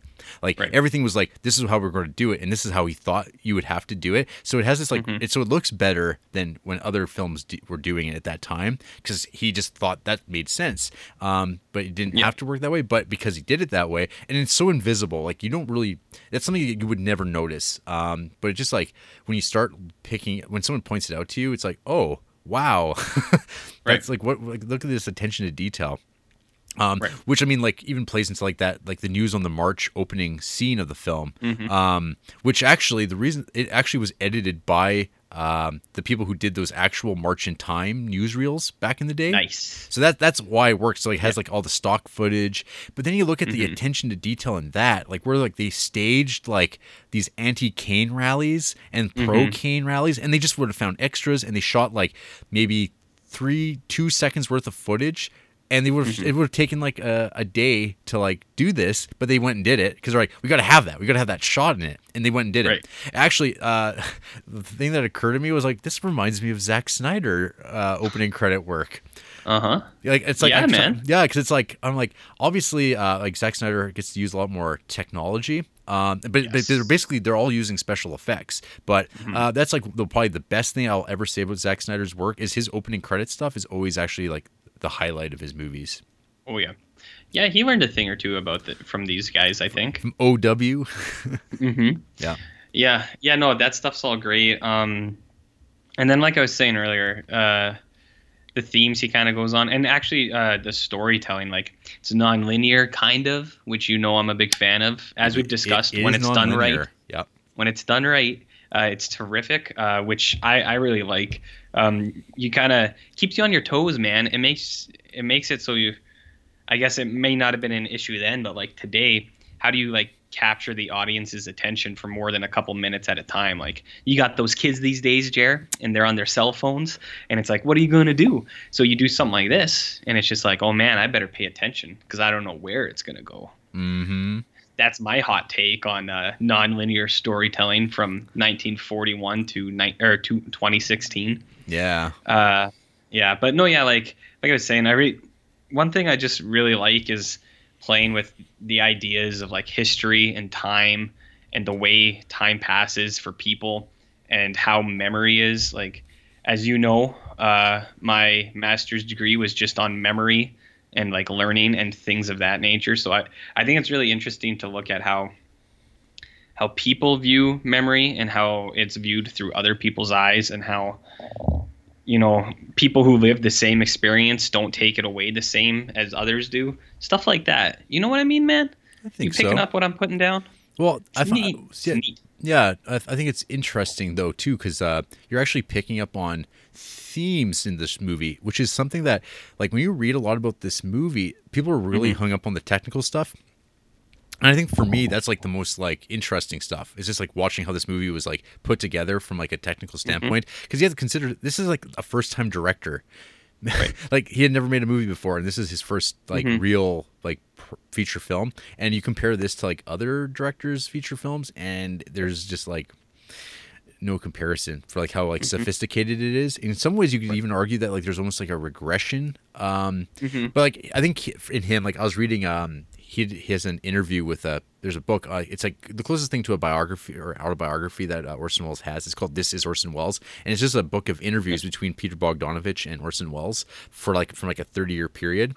And like he kind of like he complains about a lot of shots in Citizen Kane. He's like, oh, that's so showy. Oh my, I wouldn't do it that way now. Like he's just like really like very critical of like, nah, I was being such a showboat, which is like hilarious because Orson Welles is a showboat his whole life. But yeah, like it's amazing just like what he was doing. Because I mean, there's like sort of like that German expressionist sort of vibe to some of the cinematography because it's so like the black, it's so graphic in its qualities.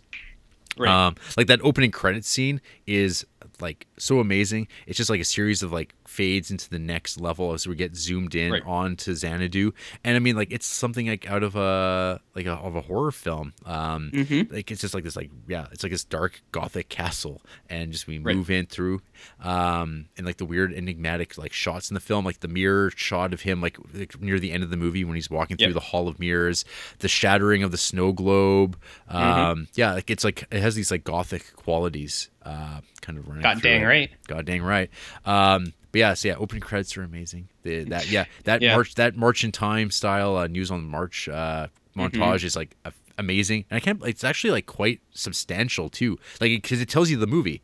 It tells you it tells you the whole damn movie is pretty much. But then we're left with that story of like, well, what's with that Rosebud thing? Yeah, man, it sets everything up and it pulls you in. But I was just thinking as you were talking about like how a lot of people praise it for the technical aspects. Yeah, I think that might just be an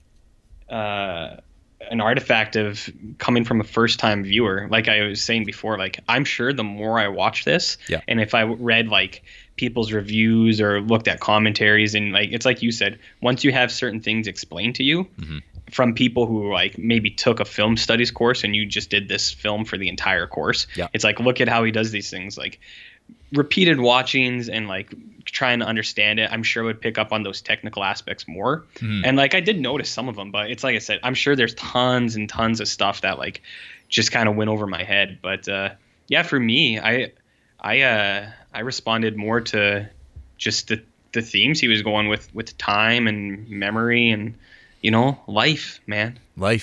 So as a first time watcher, that's what I took away from it all. Okay, well, that's good actually. Because I guess like I've seen it like several times because like I wound up listening to it again with the Roger Ebert commentary because it's been years since I'd listened to it, but I remember it being like probably one of the best because Ebert only ever recorded 6 commentary tracks, and this was one of them, and I think I remember being like really, really great, especially compared to the Casablanca one, which I remember being very superficial. But I think that movie is like there's not much to talk about with that movie. That's a movie about the story rather than like a lot of the technical stuff. And there's so much like depth to this movie as far as like its context and time and then technical stuff and like all the stories that come out of it, and just like Orson Welles being this like larger than life personality, which isn't a fat joke.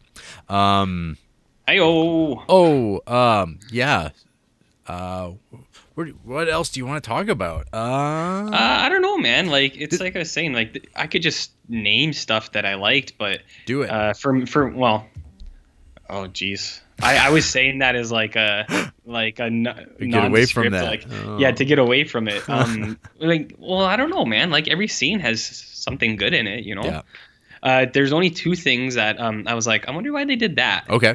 One thing, and this is like a super lame ass nitpick thing that it's like I'm sure other people are like, what are you, a fucking loser? Like, why do you gotta do this stuff like this? The only thing I was weird about was when the scandal erupted, I was surprised that Citizen Kane didn't strike first in his newspaper trying to bypass that and being like, look, this governor's blackmailing me. It's just what I said. Lock him up. Well, I think governor for prison.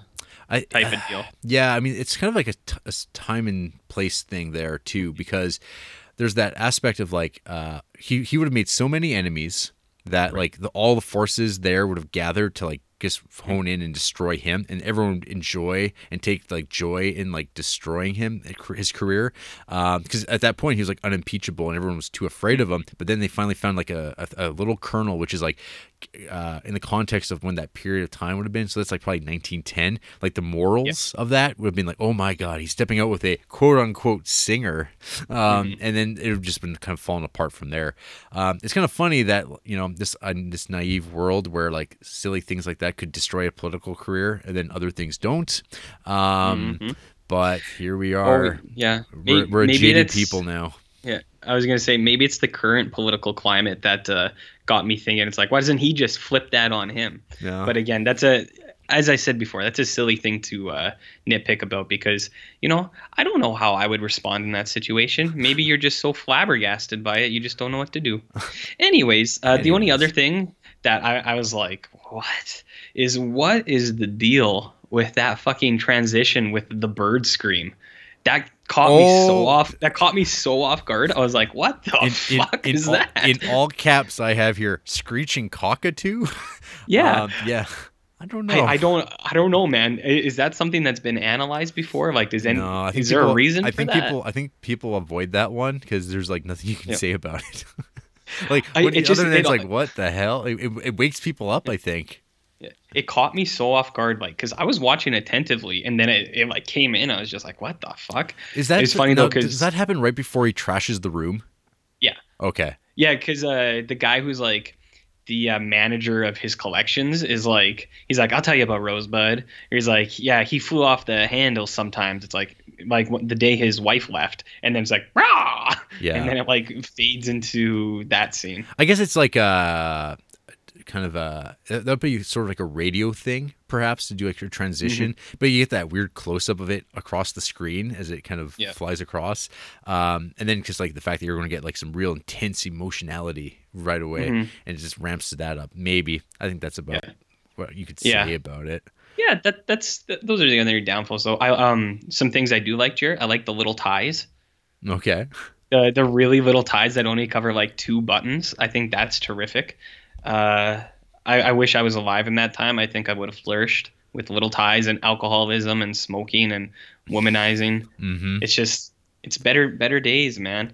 And then one thing I thought was really funny was when someone asked him, he's like, "Are you still eating?" And he's like, "I'm still hungry."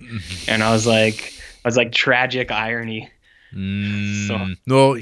Apparently he always liked to eat.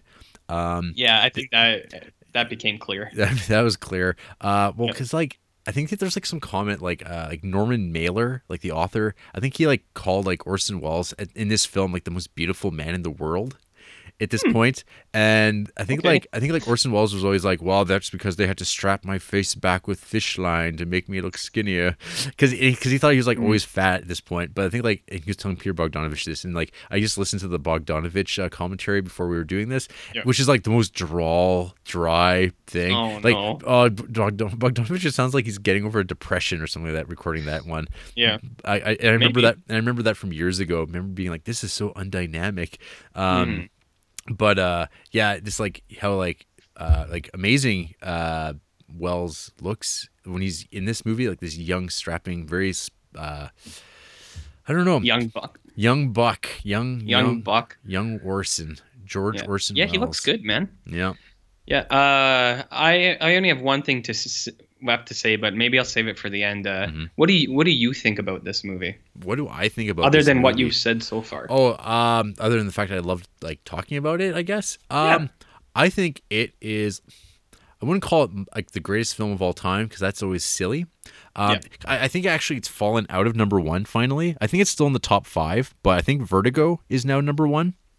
But I think like as time progresses, that always is going to shift. Eventually, it's going to be. I think number 1, like in the next time they do their like every 10-year poll of the critics, it's going to be Godfather probably. Like it's always going to be something that's like a certain distance away from whatever time you're asking.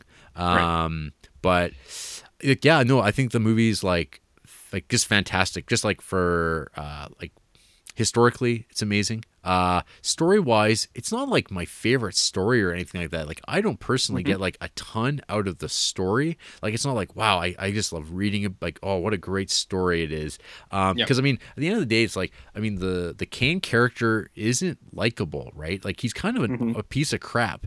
Like, he's using this. He has his own agenda. He's a great character, but he's not like something to really hold up. And like Joseph Cotton, his buddy, Leland, he's like Jed. He's like, I don't know. He's in the movie, but he's not like a massive driving force behind a lot of stuff. There's definitely there's a sense like you can never really get close to this movie, which I think is great in a lot of ways, because that's what the movie is about. Like, you can never, it's unknowable. There's a certain unknowability of like what Rosebud meant to Kane, because there's like actually the one really great scene that I never really picked up on, or I forgot about anyway, was the whole thing when he actually meets Alexander, his next wife. When he met her waiting on the street when he gets sprayed with the mud after she was like getting her toothache medicine. He was on his way to go look at his dead mother's like remaining like assets, because I think he was on his way there to go see if that sled was there. But he got but he gets sidelined. But it's like this offhand, they don't bring much attention to it. He's just saying, "Oh, I'm going to go see my mother just died. I'm going to go see her stuff," and he never gets there. And but it's like this beautiful little like side moment where you're like, oh, because like if he had never met her, if it wasn't for this lousy broad, I guess that's what Donald was talking about. That's right. When he was like, better find another lady. Yeah. So I mean that. Oh yeah. Then there's like that the table scene. That's like obviously a go-to. I think probably the iconic thing that people always talk about with Kane. This movie is responsible for giving us the amazing GIF of Citizen Kane, of Kane's defiant applause as he just stares forward and just applause despite everyone else not. And Did you say GIF? Yeah, it's GIF, buddy. It's actually. I'm gonna take you out. Okay. I'm gonna take you out. Okay, sorry. Continue. I mean, like I've seen that for ages and ages. Oh yeah. And it always makes me smile that people still talk about Citizen Kane even on the internet. What about the Shia LaBeouf version? Oh, yeah. Of the GIF. See, yeah. There's that too. Which do you prefer though, Orson Welles or Shia? Oh, come on, Orson. Oh, okay. That Bernard Herrmann score is it's not as crazy as he would get. Like, I think he didn't really hit his stride, I don't think, till that Hitchcock era. But I mean, it's pretty awesome that he got to work with Bernard Herrmann, like with Citizen Kane. And I don't know if you noticed, the editor on Kane was Robert Wise. I did not notice that. Yeah. So Robert Wise, he became persona non grata for old Orson Welles, because it was like while Orson Welles was gone, that Magnificent Ambersons movie of his got kind of chopped up by Robert Wise under the orders of the studio. And now we'll never get to see Orson Welles' real vision of Magnificent Ambersons, which I watched for the first time a few years ago, and like the movie's like absolutely amazing, and it's really a bummer that like the studio interference changes the whole like progression of that movie. Right. It sucks. Maybe you should re-edit it. We have to find the footage first. I'll give me like 2 weeks. I'll dig it up. Yeah. You hear that, Warner Brothers? I'm coming for you. I know they're listening. There's finally someone willing to go look for it. Yeah. Yeah. Yeah. So like one of the throw too. So Roger Ebert, he describes this as a special effects movie, which actually once he starts breaking down these scenes and the way that they were done through matte paintings and like just composition, you're like, no, it really is. Like there's like crazy weird stuff where like there's the one shot where and this is like a common thing where they start with a big close-up of like kind of like an iconic image, like someone's picture, and then it pans up, and then it's the one where they move up to like the nightclub that Susan Alexander's working at, and then it goes forward toward the night skylight. But what's really interesting is that it goes through that the signage, but what actually happens is it invisibly moves as the camera goes forward. And because it's like, oh, how else did they have this camera pass through this caging? And it's like, oh no, the actual thing moves apart. Yeah. And there's another bit when Kane's getting adopted at the little shack in the Midwest, snowy wherever.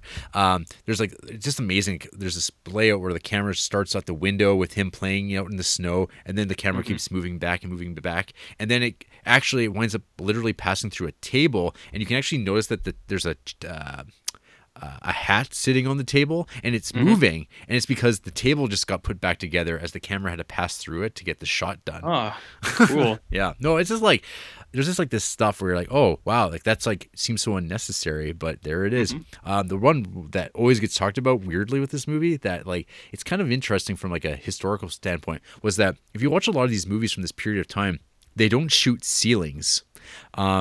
And that's because you don't shoot ceilings because you're on sets that don't have ceilings. These are spaces that don't exist.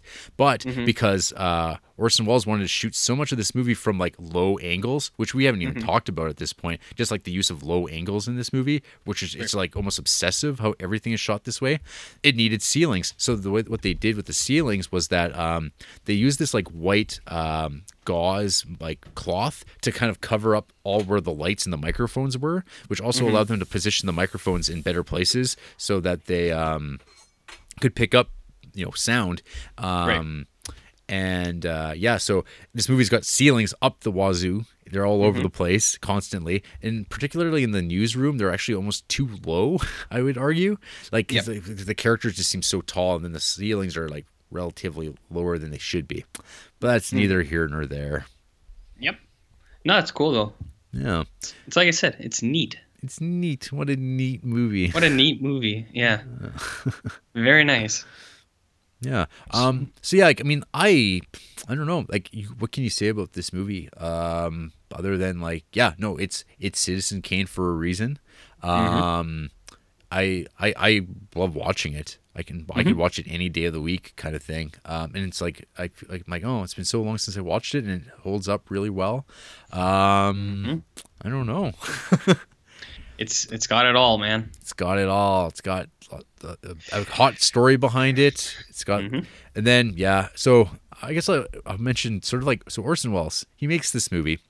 And kind of from this point forward, he has nothing but problems getting movies made for like the rest of his career. And like everything he ever made is sort of compromised more or less. Because like even like his next most well-regarded movie is Touch of Evil, which like when it first came out, it got butchered, or the first like opening credits scene got hacked up and chopped up and wasn't at all what he wanted.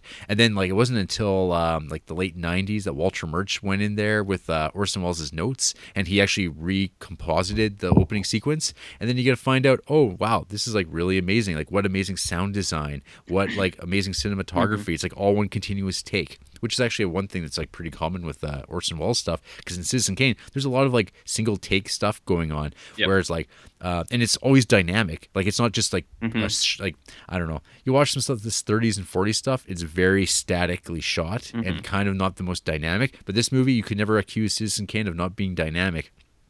But so like Touch of Evil is like his next kind of really big movie. But like one of my favorite movies of his that I've seen is The Trial, his adaptation of Kafka with Anthony Perkins. And that movie is like one of the most beautiful things I've ever seen. Like the cinematography in that is just absolutely crazy. It's like it was shot overseas, so taking full advantage of like some like the amazing like that really industrial looking modernist architecture, and just having like the backdrop of like Kafka play out against that is just amazing. And then I just recently actually watched Chimes at Midnight, which is his like weird like mashup of Shakespeare stories. So basically he readapted all of like Shakespeare to tell the story of Falstaff, from like Henry IV to Henry V. And like I didn't really like enjoy the movie as much as I think I could, because I'm really rusty on my Shakespeare. It's been a really what's your deal? What's my deal? Lazy. I can't read, so that's always my deal. So I'm like, I think I have to like, we got Henry V coming up like sometime in the new year. So I'll probably have to like get some practice there, and then maybe go back to Chimes of Midnight, because I think Peter Bogdanovich says that he thinks Chimes of Midnight's his masterpiece. And on a visual level, like once again, Chimes of Midnight looks like absolutely stunning, but a lot of the time I was like struggling to like follow along with even with the subtitles on, like what are the characters talking about in Shakespeareese. And then like just the last week I watched Lady from Shanghai, which is his movie that he made with Rita Hayworth, his second wife. Were you aware that Orson Welles was married to Rita Hayworth? I wasn't, but I mean, it makes sense. Yep. Well, he makes was. sense to me. Lady from Shanghai was the movie he got to make with her right before they got divorced. So the movie's got that weird vibe of like, their marriage is falling apart and she's a bad woman. Oh, that's like that should be like a subgenre explored by somebody, figuring out all these movies that were made by people with failing marriages, like The Rookie, with directed by Clint Eastwood. That would go in there. Yeah. Oh, that's sad. You can do it. But I checked out the Battle Over Citizen Kane documentary for this. And it just what was that like? It's like really weird watching a documentary from 1996 and comparing it to how documentaries are made now. Like it seemed like this wanted to spend a lot more time on things that like nowadays a modern documentary would skim right over just for time. They'd be afraid to bore people. So I mean, it's definitely languid at times, but it's it's just because documentaries aren't edited this way anymore. But like, it's basically, I mean, you get this vibe sometimes watching like and reading about Orson Welles is that like he never made another good movie afterwards. That he just like spent his like final days doing like Transformers like voiceovers and doing these like commercials selling wine and green peas. Turn camera. Mark. 102, take one. With overlap, action please.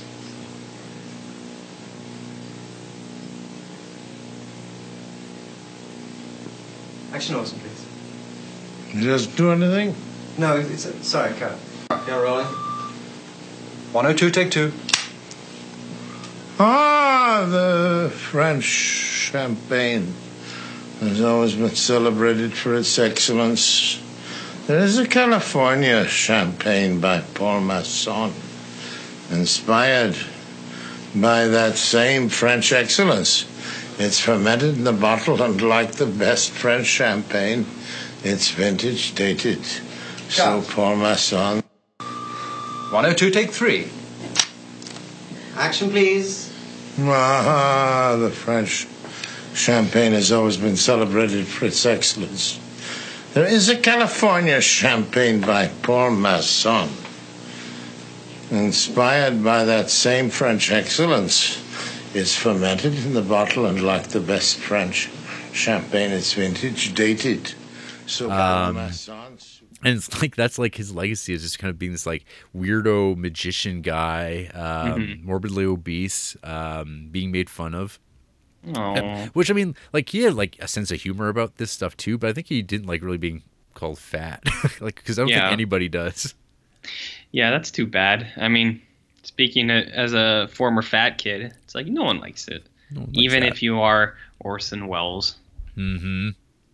Yeah. I also watched the RKO 281 TV movie that HBO did with Liev Schreiber as Orson Welles, telling the story of just Battle Over Citizen Kane. James Cromwell as William Randolph Hearst.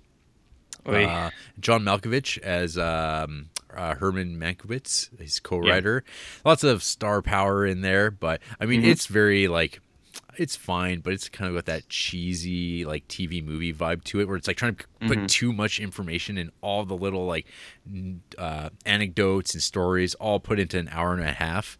And I don't know, it was a TV movie. Just watch the documentary and just watch Citizen Kane instead. Yeah, it's just better. And then I hear you, man. You appreciate the classics a little bit more. Yeah. All right. Any other final thoughts on Kane? Nope. Very well. Well, RJ, I think that leaves only one bit of business to attend to, and that is who hates Citizen Kane, or who pretends to hate Citizen Kane because they're online trolls. That's more likely. Yeah, I was trying to navigate the that landmine, that minefield of like people who are trolls? like the trolls, because it's like that's like there's like a lot of people who like try to get their own shit in, saying, "No, I like this movie. Watch this short film I made. Here's a link." So half a star from Dominique Rodriguez. I had to watch this film for a class, and I honestly want the time I spent watching this movie back. Very overrated, and Kane was lame. That doesn't sound real. J Meth gave this half a star. No offense, but I hate this movie and don't trust people who love it. Sorry, bye. Maybe J Meth needs to stick to the meth. Yeah. Yeah, take that, buddy. Rainus Mello gives this half a star. Why is this movie so famous? Why is this movie so boring? If I could say a word about this movie, it would not be Rosebud, but lame. Really, I've seen older movies with better plots and histories that are way more interesting than this one. What a waste of my time. I liked his review up to the lame point. After that, he should have cut it off there. Then it would have been good. Jacob Hamblin gave this 1.5 stars, and he says, "Did I see a different film than everyone else? I was stoked to finally watch this after hearing of how good it was. This movie was so boring. I'm fine with black and white and slower films, but I could..." It's like they're talking about people. Yeah.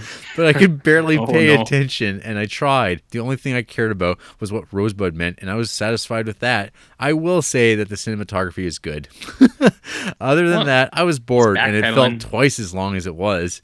4 hours long? I don't know about that. Yeah. I'll probably give this one another shot at a different time, but for now, I was very disappointed. Wouldn't it be funny if he actually did watch a different movie? He was like, "Did I watch a different movie?" And he was describing like Casablanca. Wouldn't that be weird? Wow, it would be wild. Fun times.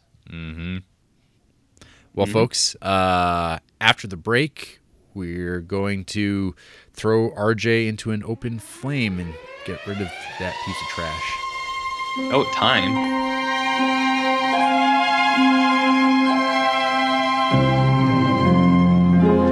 When we are young, each has no meaning. I never gave it a second thought.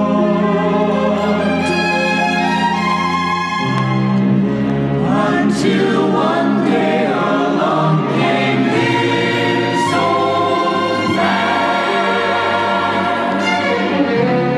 And this is what he said to me. Yes, this is what he said to me.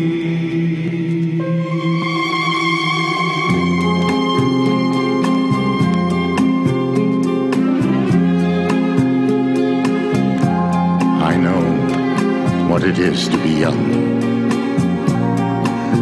But you don't know what it is to be old. Someday, you'll be saying the same thing. Time takes away, so the story is told. I've asked so many questions of the wise men I met. Couldn't find all the answers. No one has as yet. There'll be days to remember, full of laughter. So, RJ, do you have a Rosebud in your life? I do. I'm not gonna describe it to you. Well, that's my own personal thing, buddy. We'll have to wait till you're dead and in the ground. And in the ground. Yeah. And then a journalist will go around figuring out what that is, whatever it is at that point in time. Yeah, it could be like Gorflon.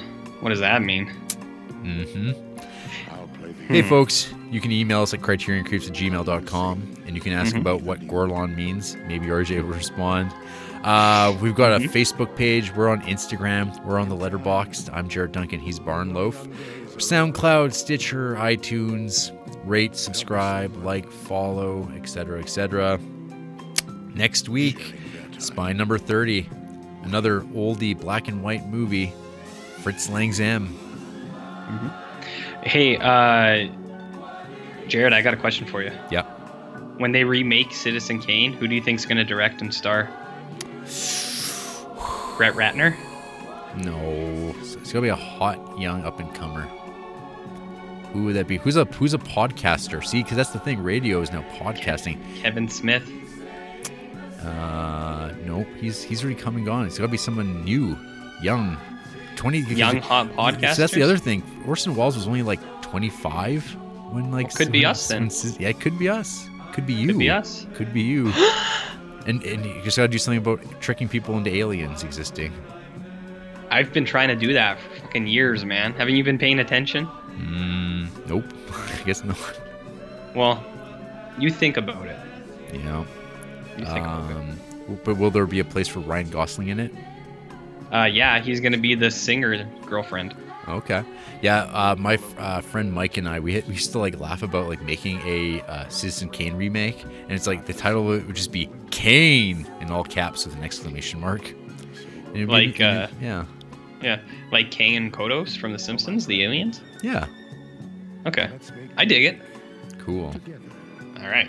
All right, folks. Well, Merry Christmas. Yeah.